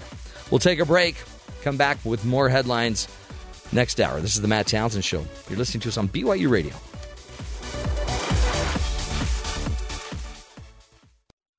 This is the Matt Townsend Show. Your guide on the side. Follow Dr. Matt on Twitter At Dr. Matt Show. Call the show at 1-855-CHAT-BYU. This is the Matt Townsend Show. Dr. Matt Townsend. Now On BYU Radio. BYU Radio. Good morning, everybody. Welcome to the Matt Townsend Show. Dr. Matt here, your coach, your guide on the side.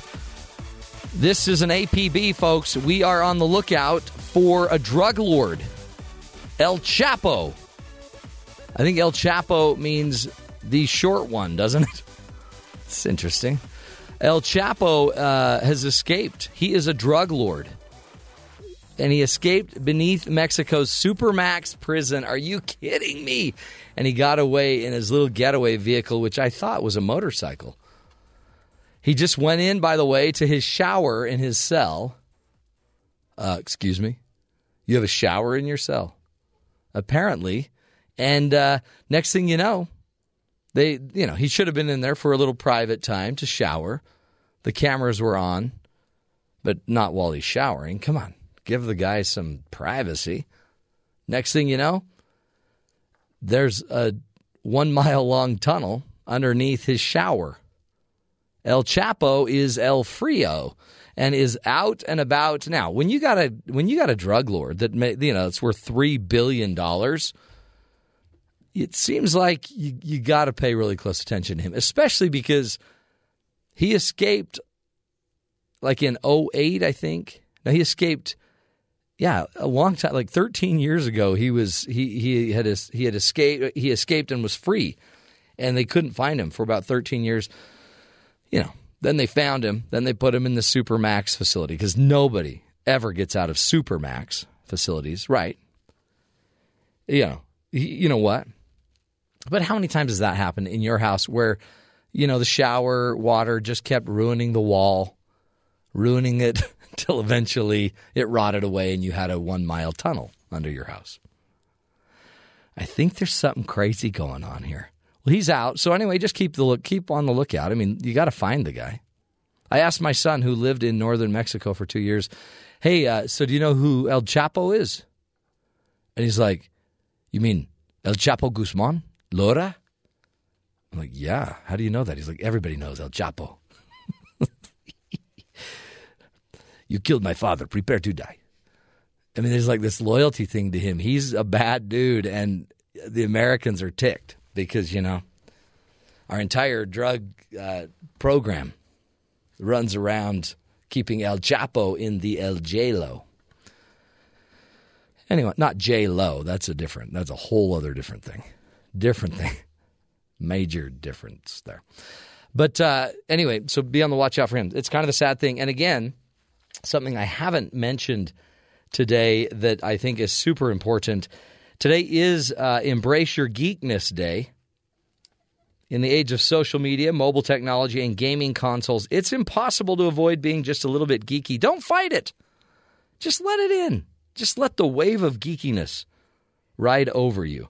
Embrace your geekiness, because today, folks, is Embrace Your Geekiness Day. By the way, Ben just lit right up. Ben, why are you so happy? You're like an engineering student. It's validation. It's validation. Today, Ben, you are normal like the rest of us. Yes. You just made that up, right? Totally. No, it is Geek Day. It is. That really is. It's a day. Embrace Your Geekiness Day. But Ben's not a big geek. I'm telling you, Ben's got a lot of ladies in our offices that they like the Ben. And I wasn't going to bring it out and make it public, but they're all like, "Where's Ben?" I'm like, "I don't know. I'm not Ben's keeper." Like, can you bring him out and just let him talk to us and stuff? It's cool, Ben. He just gave me a thumbs up. Ben's kind of quiet. When it comes to the ladies, he gets a little scared. But we have an incredible history on the show. pretty much everybody that's ever sat in that spot right there, actually it's not true. A couple of the people we've gotten married on the show. My goal is to get Ben married. Is that all right, Ben? Challenge accepted. Challenge accepted. And today, what better way to do it than embrace your geekness day? If you are a geeky type of girl looking for a geeky type of guy, give us a call, 1-855-CHAT-BYU, or text us at Dr. Matt Show. Tweet us at Dr. Matt Show. Ben's family will be so proud. Anyway, let's head to the headlines now and find out what Kathy Aiken's been learning for us.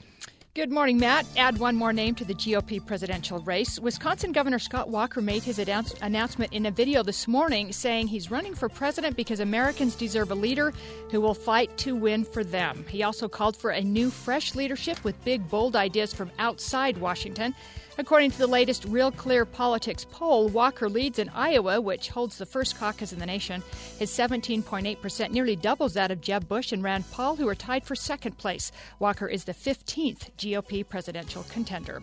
On the Democratic side, presidential frontrunner Hillary Clinton is expected to lay out her economic plan for the nation today. Clinton campaign officials won't say if she'll be calling for tax increases. Rather, she'll urge companies to expand profit sharing and discuss an economic agenda focused on the middle class. Clinton's speech will take place at the New York School in New York City. The Midwest is bracing for severe storms today. Nearly 50 million people from Wisconsin to Ohio and Kentucky will face threats of damaging winds, heavy rains, even possible tornadoes. Aaron Cromer, a Buffalo Bills offensive line coach, was booked for misdemeanor battery charge after police allege he pushed a boy to the ground, punched him in the face, and told him he'd kill his family if he went to the police. Cromer allegedly confronted 3 boys at a Florida beach over the use of beach chairs. Cromer is in his first season with the Buffalo Bills. Jordan Spieth beat Tom Gillis on the second hole of a playoff to win the John Deere Classic yesterday. That's his 4th victory of the year. Spieth now heads to this week's British Open in search of his 3rd major championship, and he is the favorite to win that major. And at Wimbledon yesterday, Novak Djokovic beat Roger Federer in 4 sets, winning his 3rd title on the grass court, the 2nd straight win against Federer. I was coming into the tournament as everybody else trying to fight for the trophy, and to be able to stand here now in front of you and holding it, it's a dream come true again. Even though I won it for the 3rd time, every time it feels like first. Serena Williams won her 6th Wimbledon title on Saturday, making up 4 straight majors for the 2nd time. It was also Serena's 21st Grand Slam title. If Serena wins the U.S. Open next month, she'd win the calendar year Grand Slam. That's something that hasn't been done in more than a quarter century. That was Steffi Graf back in 1988. And Matt, because of the storms in the Midwest, Major League Baseball's home run derby could be in jeopardy tonight in Cincinnati. Darn it. No, come on. The derby has only been canceled once in the 30-year history due to bad weather. That was back in 1988 in the place, Cincinnati. Well, oh, really? Yeah. Why did we not learn? I know. It seems like the Derby would even be better with a little wind behind it. A little lightning. Lightning. Kind of like the movie with Robert Redford. Yeah. What was that? The Natural? The Natural, yeah. Oh, yeah. There you go. All you need is just hold up your bat. Have the lightning bolt strike and you'll hit a home run. Oh, they can't cancel that. They can't delay that. That's one of the biggies. That gets the big crowd. And that's probably, if I was going to play baseball, that's the one I'd play. You'd want to be in the home run derby? I just want to be in the home run derby. Yeah. I mean, I well, they just, they pitch you the little little big fluffy balls. And, I could just pound those all day long. I don't know about that, Matt. I doubt it. That's a long way to hit a home I'm pretty run. sure somehow it would impact my plantar. And your 2 muscles. And my 2 muscles. I think I'm really down to 1. I think you'd be better at tennis. Oh, I love tennis. I'm really good at tennis. I mean, I used to be before the accident. I actually did hit myself in the head once with my racket and got stitches. That's how intense I did.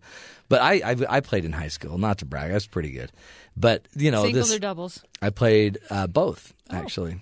But I prefer doubles because it's faster. Mm-hmm.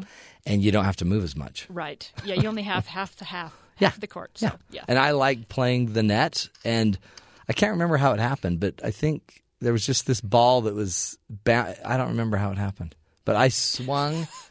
You missed the ball and hit your head. And I hit my head. I was in the continental grip on my racket, and I shouldn't have been, and it pounded right in my head. Was that the wood racket or the aluminum? This was the aluminum. Okay. This was a Prince. What was it back there? Oh, yeah, like a big pro. overhead, Yeah, I can't remember what it was. Mm-hmm. But I used to love my little wood tennis racket growing up. I had a Chris Everett wood. Did you? racket. I had a wish Bjorn kept that. That Borg, would have not been to That brag. would have been a collector's item. Oh, yeah. And then Jimmy Connor's, the round one, that was a strange one. Yeah. I tried that I one. had and that I could one. not control that ball. Was going everywhere. See, back then, because the rackets were so bad, you had to be better. Oh, yeah, you had to have good control. Yeah. Nowadays, the rackets are so big, you can just, it's like anybody can hit a ball now. Yeah, and the thing I don't like about it is, especially in the men's game, sometimes it's serve and that's it. Yeah. There's hardly any rallies because they hit the ball so hard because the rackets are so... Serena's rallies, those were pretty intense. Yeah, she's amazing. Oh, my goodness, she's a great player. Oi! Yeah! Hoi! No, that's like Kung Fu I'm trying to remember Panda. who started that. And I can't remember who started it. The woman, Was it Navratilova, though? Didn't she do a little grunting? No. Serena. No, not Serena. I just went blank on her name. Oh, that's going to drive me crazy. Hoi! Oi! It was an oi sound. And it was like, what is that? By the way, have you That started the whole heard thing. Ben when he bends over to pick up like a pencil or something? It was an oi? Hoi! It's like that. It's weird. Yours is a grunt and his is an oi. Mm-hmm. This is scary. I need to get out of here. It's really a perfect combination when they're together, though. Man, you guys make weird noises. Yes, we do. Thank I you know very that much. having 3 sons, believe me, I know all the noises you guys make. Those plus more right here on the Matt Townsend Show. We'll take a break. When we come back, Heather Ann Johnson's going to be joining us. Hadge, we call her. She's going to be talking to us about crafting a family narrative. What does that mean? More from Heather Johnson on from familyvolley.com. Great stuff straight ahead. Stick with us.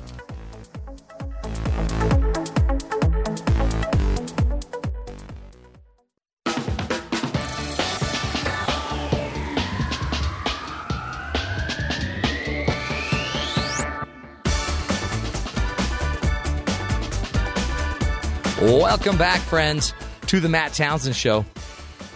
Heather Ann Johnson is in the house. Hadge, we call her, and we're looking for it. We used to have a favorite little line. She's soaking in it. Hadge from the 50s, 60s. Yeah, Palmolive commercials. Just when I came to love her, she's disappeared. She's soaking in it. It's because I think James, when he left, he took it with him. Well, that's mean. We call it. He's being a jerk. Let's reach out. Ben's on it, so Ben's gonna figure out where our favorite quotes are of she's soaking in it. Okay, Ben. Heather Johnson, by the way, is a BYU professor, adjunct faculty member.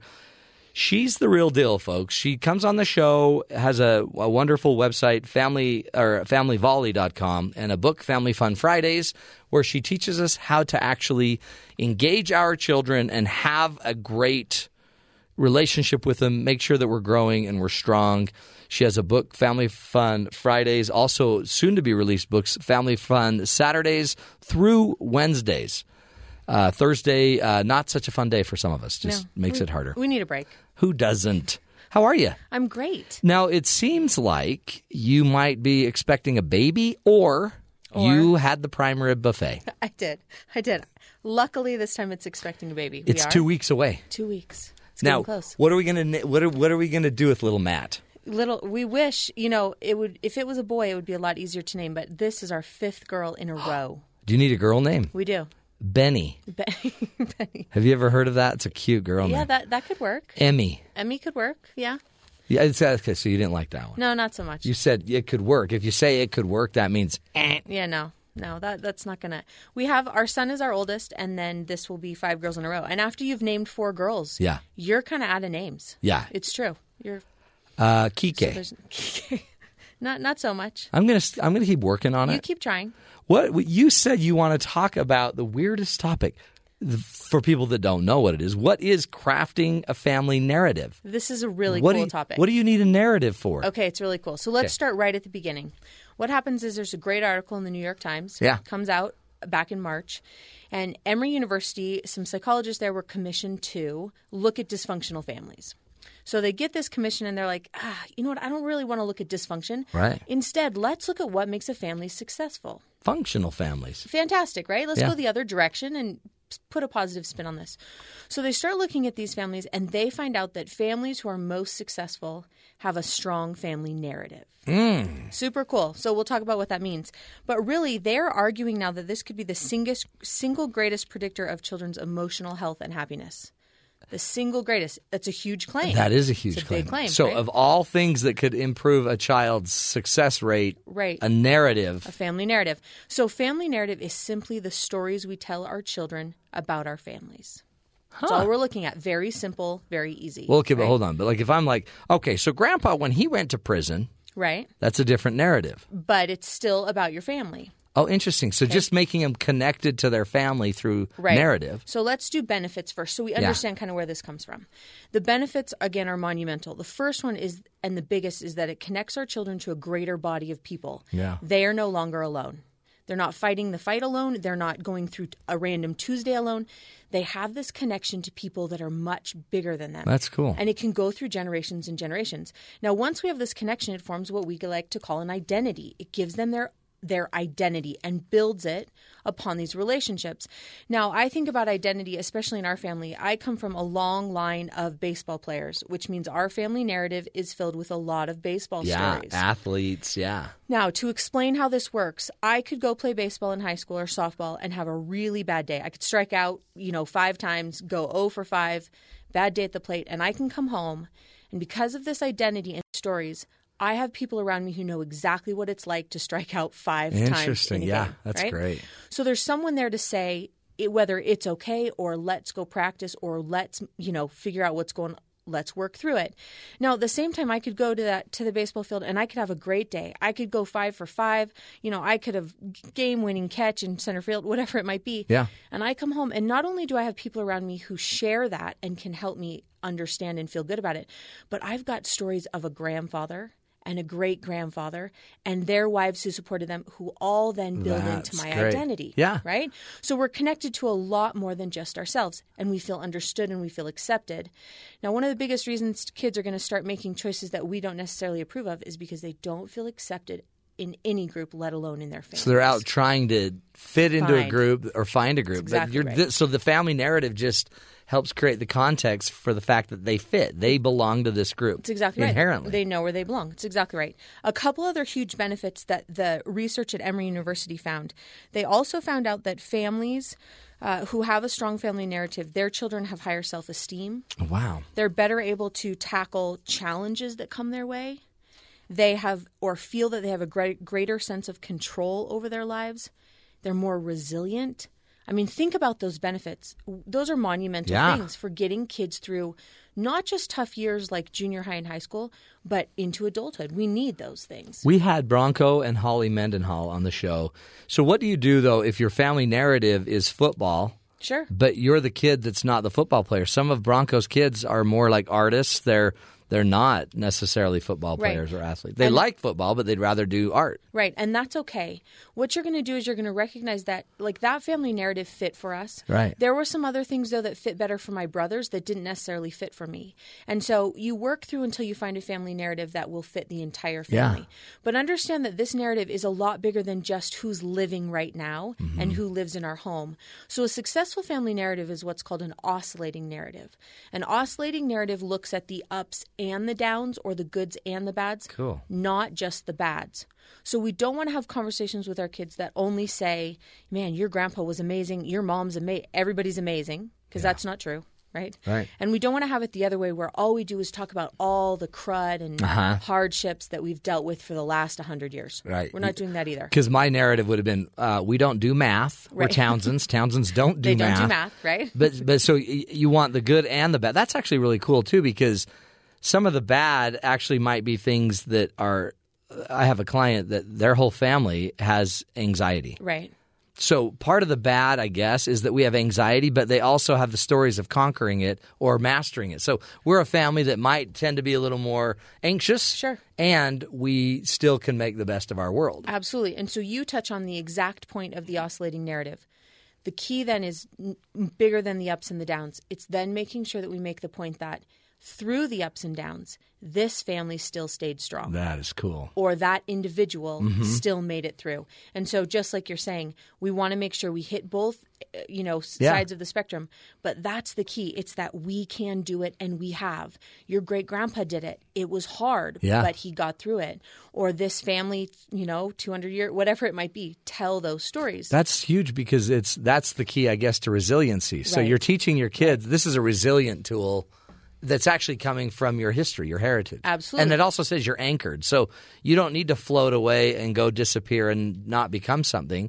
You're going to just add to everyone else's legacy. That's exactly right. And this legacy is also going to buoy you up. I love this. And so that's what they draw on. See, not so weird, This is a narrative. This is why? good stuff. We need to make it like superhero story, but it's really not. It's also superhuman. You're just humans. It's us. But this is our context of all of our family. Right. And the next question oftentimes parents will ask me is they'll say, wait a second, though. Do these stories have to be true and accurate? Oh, yeah. Because we've all heard the stories, right? Yeah. Our, great aunt somebody tells us a story, and then we hear it from our dad, and he's like, that's not what happened. So we hear that. Now, the great thing is they don't necessarily have to be 100% accurate. Now, we are not suggesting you make stuff up. That's not what we're talking about. Did you hear how Grandpa stopped the Civil War? Right, yeah. That's amazing. We're not going that far.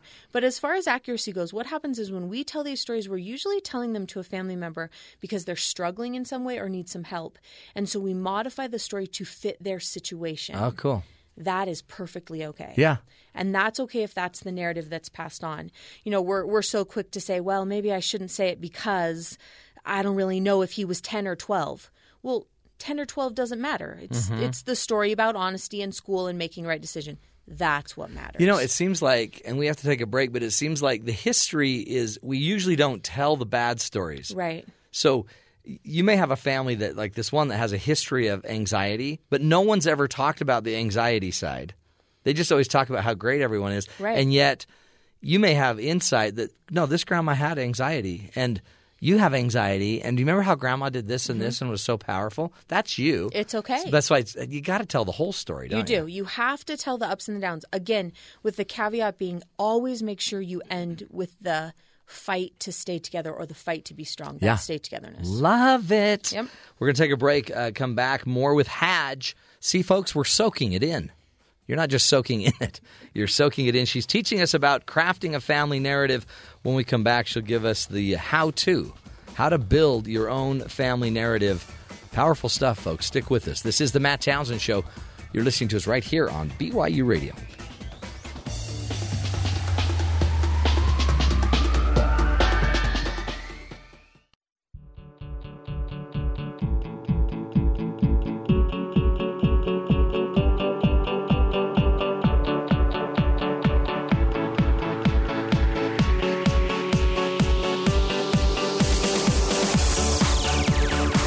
Welcome back, friends, to the Matt Townsend Show. In studio with this Hadj, Heather Ann Johnson. You're soaking in it. Just like Madge from the 50s and 60s, the Palmolive commercial. You're soaking in it, folks. You're soaking in it. She's got it. She's been smoking a few too many. Heather Ann Johnson's joining us from FamilyVolley.com. She's a BYU professor. Teaches us how to like our children and hang out with our children and also create a really cool narrative with our children. I love this topic. It's a good one, isn't it? But see, the narrative is the key. And so anybody in like public relations, they'd say you gotta stay ahead of the narrative. You gotta own the narrative. Right. So we gotta own our family story and our context, make it whole, make it real, and make our kids make them feel like they're a part of it. Absolutely. So as we're doing this, one thing to remember, and then I'd love to talk about what we can do in our own household to start strengthening this narrative. We want to try and focus on not only our own stories that happen to us as children and, teenagers and all of that, but it's really cool, too, if we can focus on things that happened to our children before they were born, meaning involving family members that they might not have met or that they're not around a lot. Yeah. Right? So we want to go bigger than us. This is when great-grandparents come into play. Sure. And aunts and uncles and these people all kind of rally around. Again, just to create this greater body of people to connect us to I this love identity. that. And then, by the way, summer's kind of a great time to do this. Absolutely. Because of funerals and reunions and all of these things. Not funerals. Do more people die in the summer? I meant like holidays where you go celebrate. Like September, we'll have – no, when was it? Weddings. Memorial Day. We have weddings. kind of the reunions, all that stuff. Absolutely. It's a great place. And, lots of times we shy away from that. But sit down and listen to, Great Aunt Susie's story about whoever and take that in. You will very quickly start to realize that there are similarities, and that's really cool. That's great. So this narrative, it's bigger than just single answers. For example, I'm always surprised. I ask my students every semester if they know when their parents were married, when their anniversary is. And I would probably say 50% of my classes each semester can't tell me the day their parents were married. Really? Can't. Yeah. They'll say something like, well, I think it was warm. I think it was in the summer. But it's bigger than just being able to say, for example, August 3rd. You want your children to be able to say they were married on August 3rd and the cake showed up late and my dad's tuxedo was blue because it was in the 80s, right? You want them to know actually the stories around, the narrative around it, not just the exact things. That's great. So here's some questions for you. Tell me, do you know where your parents met? Prison. In prison. My parents met in high school. They lived right up the street from each other. Okay, so How about your kids? Do they know how you met? Yes. Okay. Oh, yes. Over and over. Because we've talked about it. Yeah, they should know. But it's interesting. Like my daughter, I could see totally knowing that. Right. But some of my kids, my boys, I could be like, I'm pretty sure they don't get it. And there's a difference there. And so that's something as a parent we can take into consideration and think, okay, our daughters, and they usually do pick up on this. I'm just that way. I remember all those things about our family. My parents have had to tell the stories a little bit differently to my brothers because they don't care quite the same. But maybe the right time. Right. Like when one of them is thinking about it, you might try to enroll them in the engagement idea. Or, for example, I know right now I have a brother. He's, grown, has a family, but he recently has taken up woodworking and started a woodworking business. And he's fantastic. It's an amazing talent he has. And what's really cool is my grandfather did the same thing. Oh, that is great. He was a school teacher, and so those stories now, he listens to them a lot differently as my parents tell them. He's now passed away, and so now it fits into his narrative different than it did a couple years ago. So let's build this narrative. Those are the type of questions, for example, think back. Do you know maybe some jobs your parents had in high school? Yeah. Could you answer that? No. Could your kids answer that about you? Yeah. They could answer that about you. Sure. So you can see how you're changing this as generations go. So if we want to do this in our own home, there's a couple things we want to do. The first thing is we want to have a story for every single situation. I love it. Every single one. So if you want to talk to your kids, teach your kids, it doesn't matter if it's a school situation, a baseball situation, an art, it doesn't matter. See if there's a story from your past you can use to teach it. I think about our family. My first recollection of learning about being honest comes from a story my dad told me about a Tonka truck.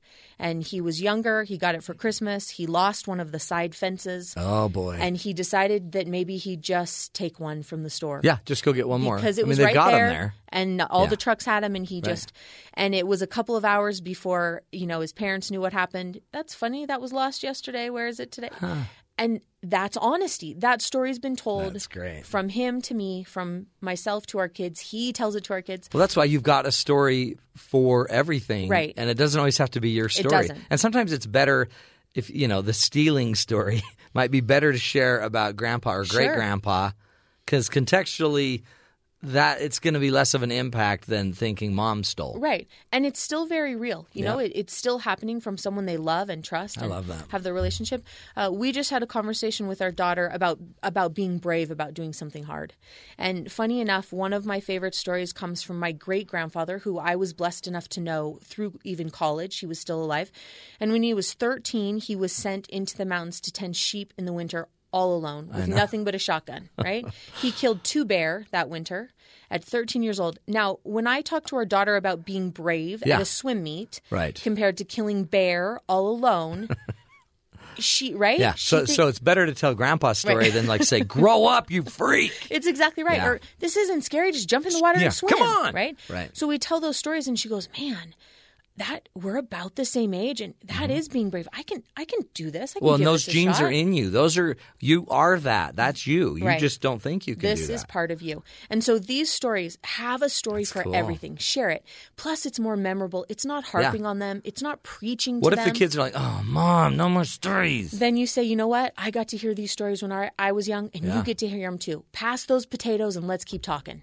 You just roll through it, right? You don't, and you'll know and sense how to deliver because you know your children. That's cool. But that's the first thing. Have a story for everything. The next one is that we're going to teach our children to tell their own autobiography.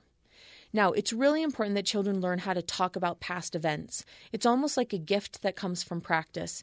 It doesn't naturally come to everyone. Right. So we want them to be able to tell their own story so that they can then better understand everyone else's stories when they hear it. Yeah. One of the best ways to do this is when you're together, even once a day if you can, maybe it's around the dinner table, ask your child to describe a past memorable event in their own lives. Maybe they won the spelling bee in 3rd grade and now they're in 5th and they still remember that. Or maybe they remember when they were 3 and they, I don't know, hit a home run in Little League, whatever it might be. Ask them to tell those stories. Once they've worked through the event itself, ask the 5 questions of who, what, where, when, and why. That's cool. It's that simple. By asking those 5 questions, they will then start to dig deeper into what has happened. The greatest thing about this is twofold. 1, they've learned to describe the past events. But 2, it now gives you an opportunity to say, did you know that your great aunt won a spelling bee once? She loved to spell. And she was so good because she read so much. And then if your kids like mine are like, I don't know. Right. I always, no, you do. You do know. No, just tell us. It's exactly right. We're not letting you out of this. Right. And again, that's where it's, you know what? I did this when I was a kid. I know. Pass me those potatoes again and let's hear your story. We're going to do this. Right. We got to go. Any other quick advice we got to take? I think the last one would be, joint storytell. What happens is sometimes we're telling a story and we've got a kid or an adult who pipes in and says, no, you were 12, not 13. And we shut him out. But learning to co-develop or co-storytell or co-narrate is really important because we hear all those sides. So instead of thinking that's irritating, embrace it. And learn to kind of weave your stories together. Or step back and say, hey, you know what? You remember this? Why don't you finish this story and hear their perspective? Good. Hadj, you did it again. Heather Ann Johnson's her name. Go to her website, familyvolley.com. Check out her book, Family Fun Fridays. Good stuff. The Family Narrative. We'll take a break, come back. Go visit our family members down at BYU Sports Nation. See what's going on there. Stick with us. This is the Matt Townsend Show.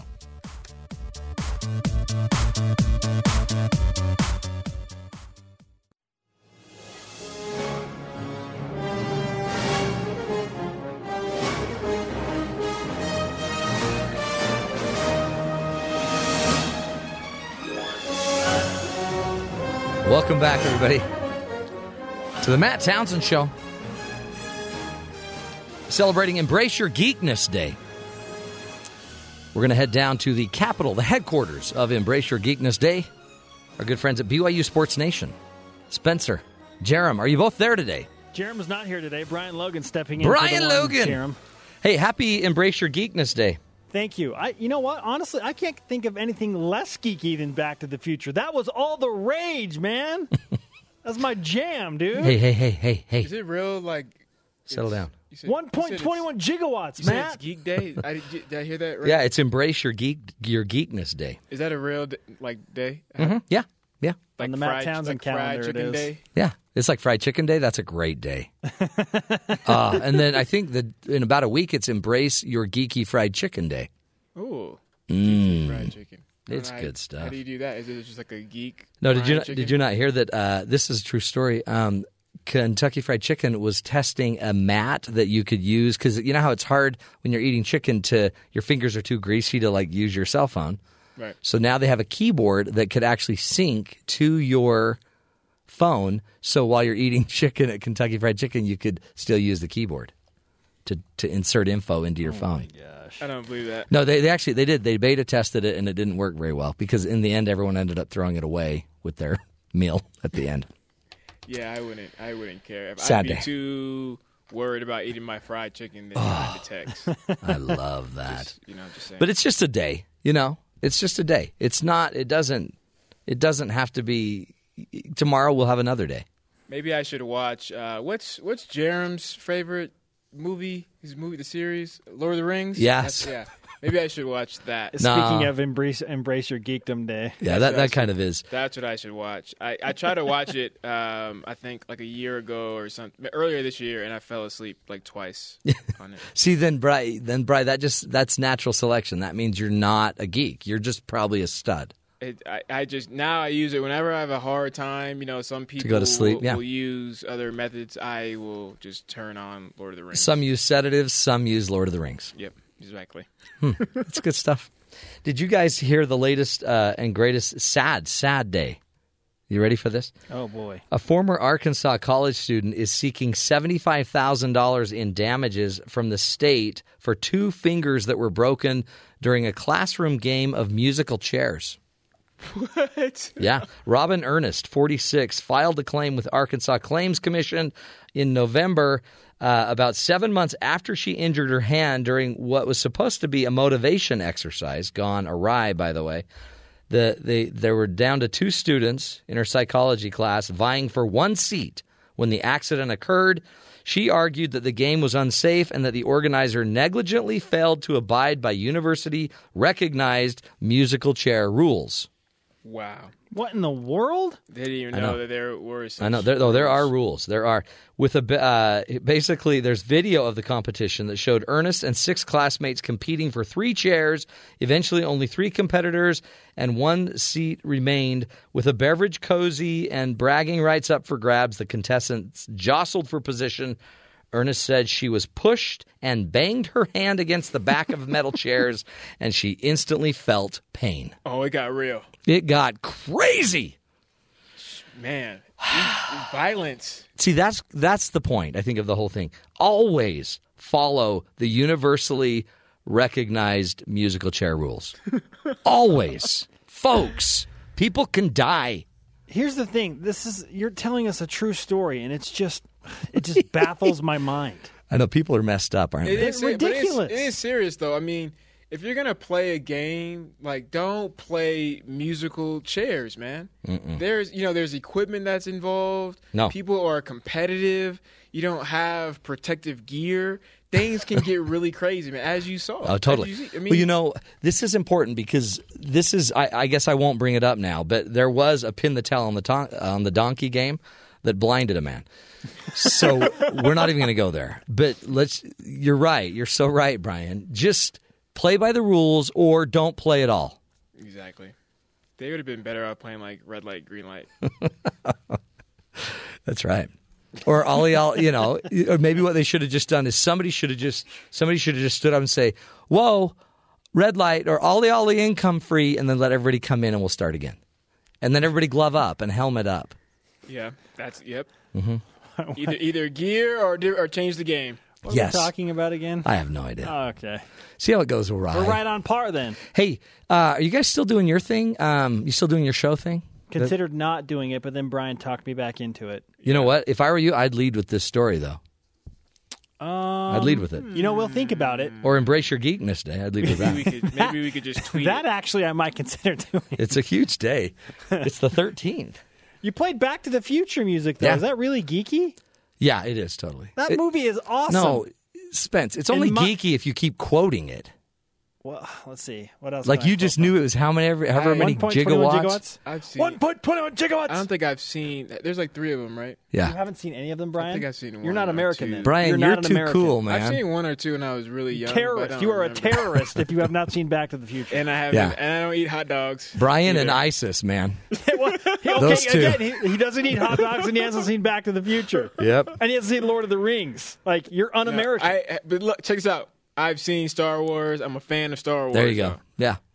Star Wars brings, I feel, all people of all kinds, geeks and non-geeks, geeks, athletes, blacks, whites, totally, yes, greens, together. That's what Star Wars does. That's how powerful that is.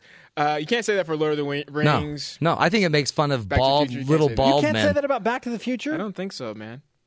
I don't think so, dude. What? It's like I remember I had this argument one time with a girl. She was like, "What? You like Star Wars? You're a nerd." And I was like, "Nerd? Hey, every guy likes Star Wars. Yes. If you're a jock, if you're a nerd, whatever, you like Star Wars. If you don't like Star Wars and you're a guy, you have the mayor in Healdale, which is where Back to the Future takes place, is a black man. Okay? Yes. Are you saying I should watch every black movie? What I'm saying is, come on, Brian. When you go back to 1955, they address that issue, and then it shows success and progression and moving forward. So, Brian, I'm telling you need to see this. Or I could just watch the documentary of Martin Luther King. You could do that too. Or whatever. You guys see, we just changed it right there. See, we just changed the world. Uplifted. I told you what we're doing on I know. the show. What are you are doing your show. What are you going to talk about? What's the most undervalued position on the BYU football team? Undervalued kicker. Interesting that you would say that, because that is an option that was definitely discussed this morning. How about the left guard? How about the right guard or the center? Ooh, right or the guard. nose tackle? How about the right or water boy? What position Brian played? The defensive back. DB. You're either the hero or the zero. How about the... Oh, so you're going to talk about which is the least undervalued or most undervalued? The most undervalued position on the BYU football team. It's a great question. It's a great question. This comes because of something that happened with one of the nation's top college football programs in the country, what they did on their media guide to give some love to some guys that don't get a lot. Oh, great. So I thought, okay, this is really cool. I got the wheels turning, so we're going to discuss that. And then a huge, huge, huge weekend for former BYU Cougars and their respective levels, and some current. A gold medal in the World University Games. Wow. Tyler Haws going off in the NBA Summer League. He's doing great. Austin Collie, another game, another touchdown in the CFL. And a top 10 finish on the PGA Tour. You got a busy show, there you go, boys. Man, and it's Geekness Day. Celebrate it. Batman Embrace versus it. Superman. We watched the trailer today just to go along with that. Gosh, you guys, I love talking to That's you. not too geeky, though. No. All right. Okay, have a great show. Thank you, sir. May the force be with you. Peace out. Good stuff, man. They've they just still put together. I'm surprised because they act like they don't even have a show, and then all of a sudden, bam, bam, bam, bam, bam, they got like 20 questions. Well, as you know, we like to end our show helping you see the good in the world. We like to find one of our heroes. We call him Townsend's Heroes. Nicholas Winton is today's candidate. Townsend's Heroes. He's a stockbroker who saved over 600 children during World War II. A humble hero, saved hundreds of Czech children from the World War II atrocities. As a young stockbroker in Prague, Nicholas Winton watched as Nazis marched into Czechoslovakia, but then virtually single-handedly, he saved more than 650 Jewish children from almost certain death. During World War II, the British government had a program welcoming unaccompanied Jewish minors, provided that they had a host family. However, this program did not extend to Czechoslovakia. In 1938, Winton went to Czechoslovakia, and after taking registry of thousands of children's names, he returned to England to acquire entry permits and money, as well as to arrange transportation and eventual homes for these Czech children. The bureaucratic process was slow, and to save the kids, Winton covered much of the costs himself. For over 50 years, Winton never told his story until his wife discovered the documents in their attic in 1988 that revealed the story and for the first time allowed the rescued children to know and thank their savior. In February of this year, in accepting the Honorable Freedom of the City of London Award, Winton made this comment. He said, "The world would be a better place if people behaved in an ethical manner with honesty and love rather than causing disputes over religious beliefs." Nicholas Winton died Wednesday, July 1st, 2015, at the age of 106 years old. How cool is that? Nicholas Winton, you are the hero of the day. Holy cow, stepped up, found a problem, and went about solving it your way. And again, quietly just went about your life. Didn't look for attention. Folks, that's a hero, my friend, and that's what we try to show you on this show. We want you to know that there's good out there. So no matter how hard life seems, there's always going to be somewhere else you can look for some light and for some goodness. We hope you'll come look at the show. We're here Monday through Friday, 9 to noon Eastern Time. Join us again tomorrow. Until then, take care and make it a great one.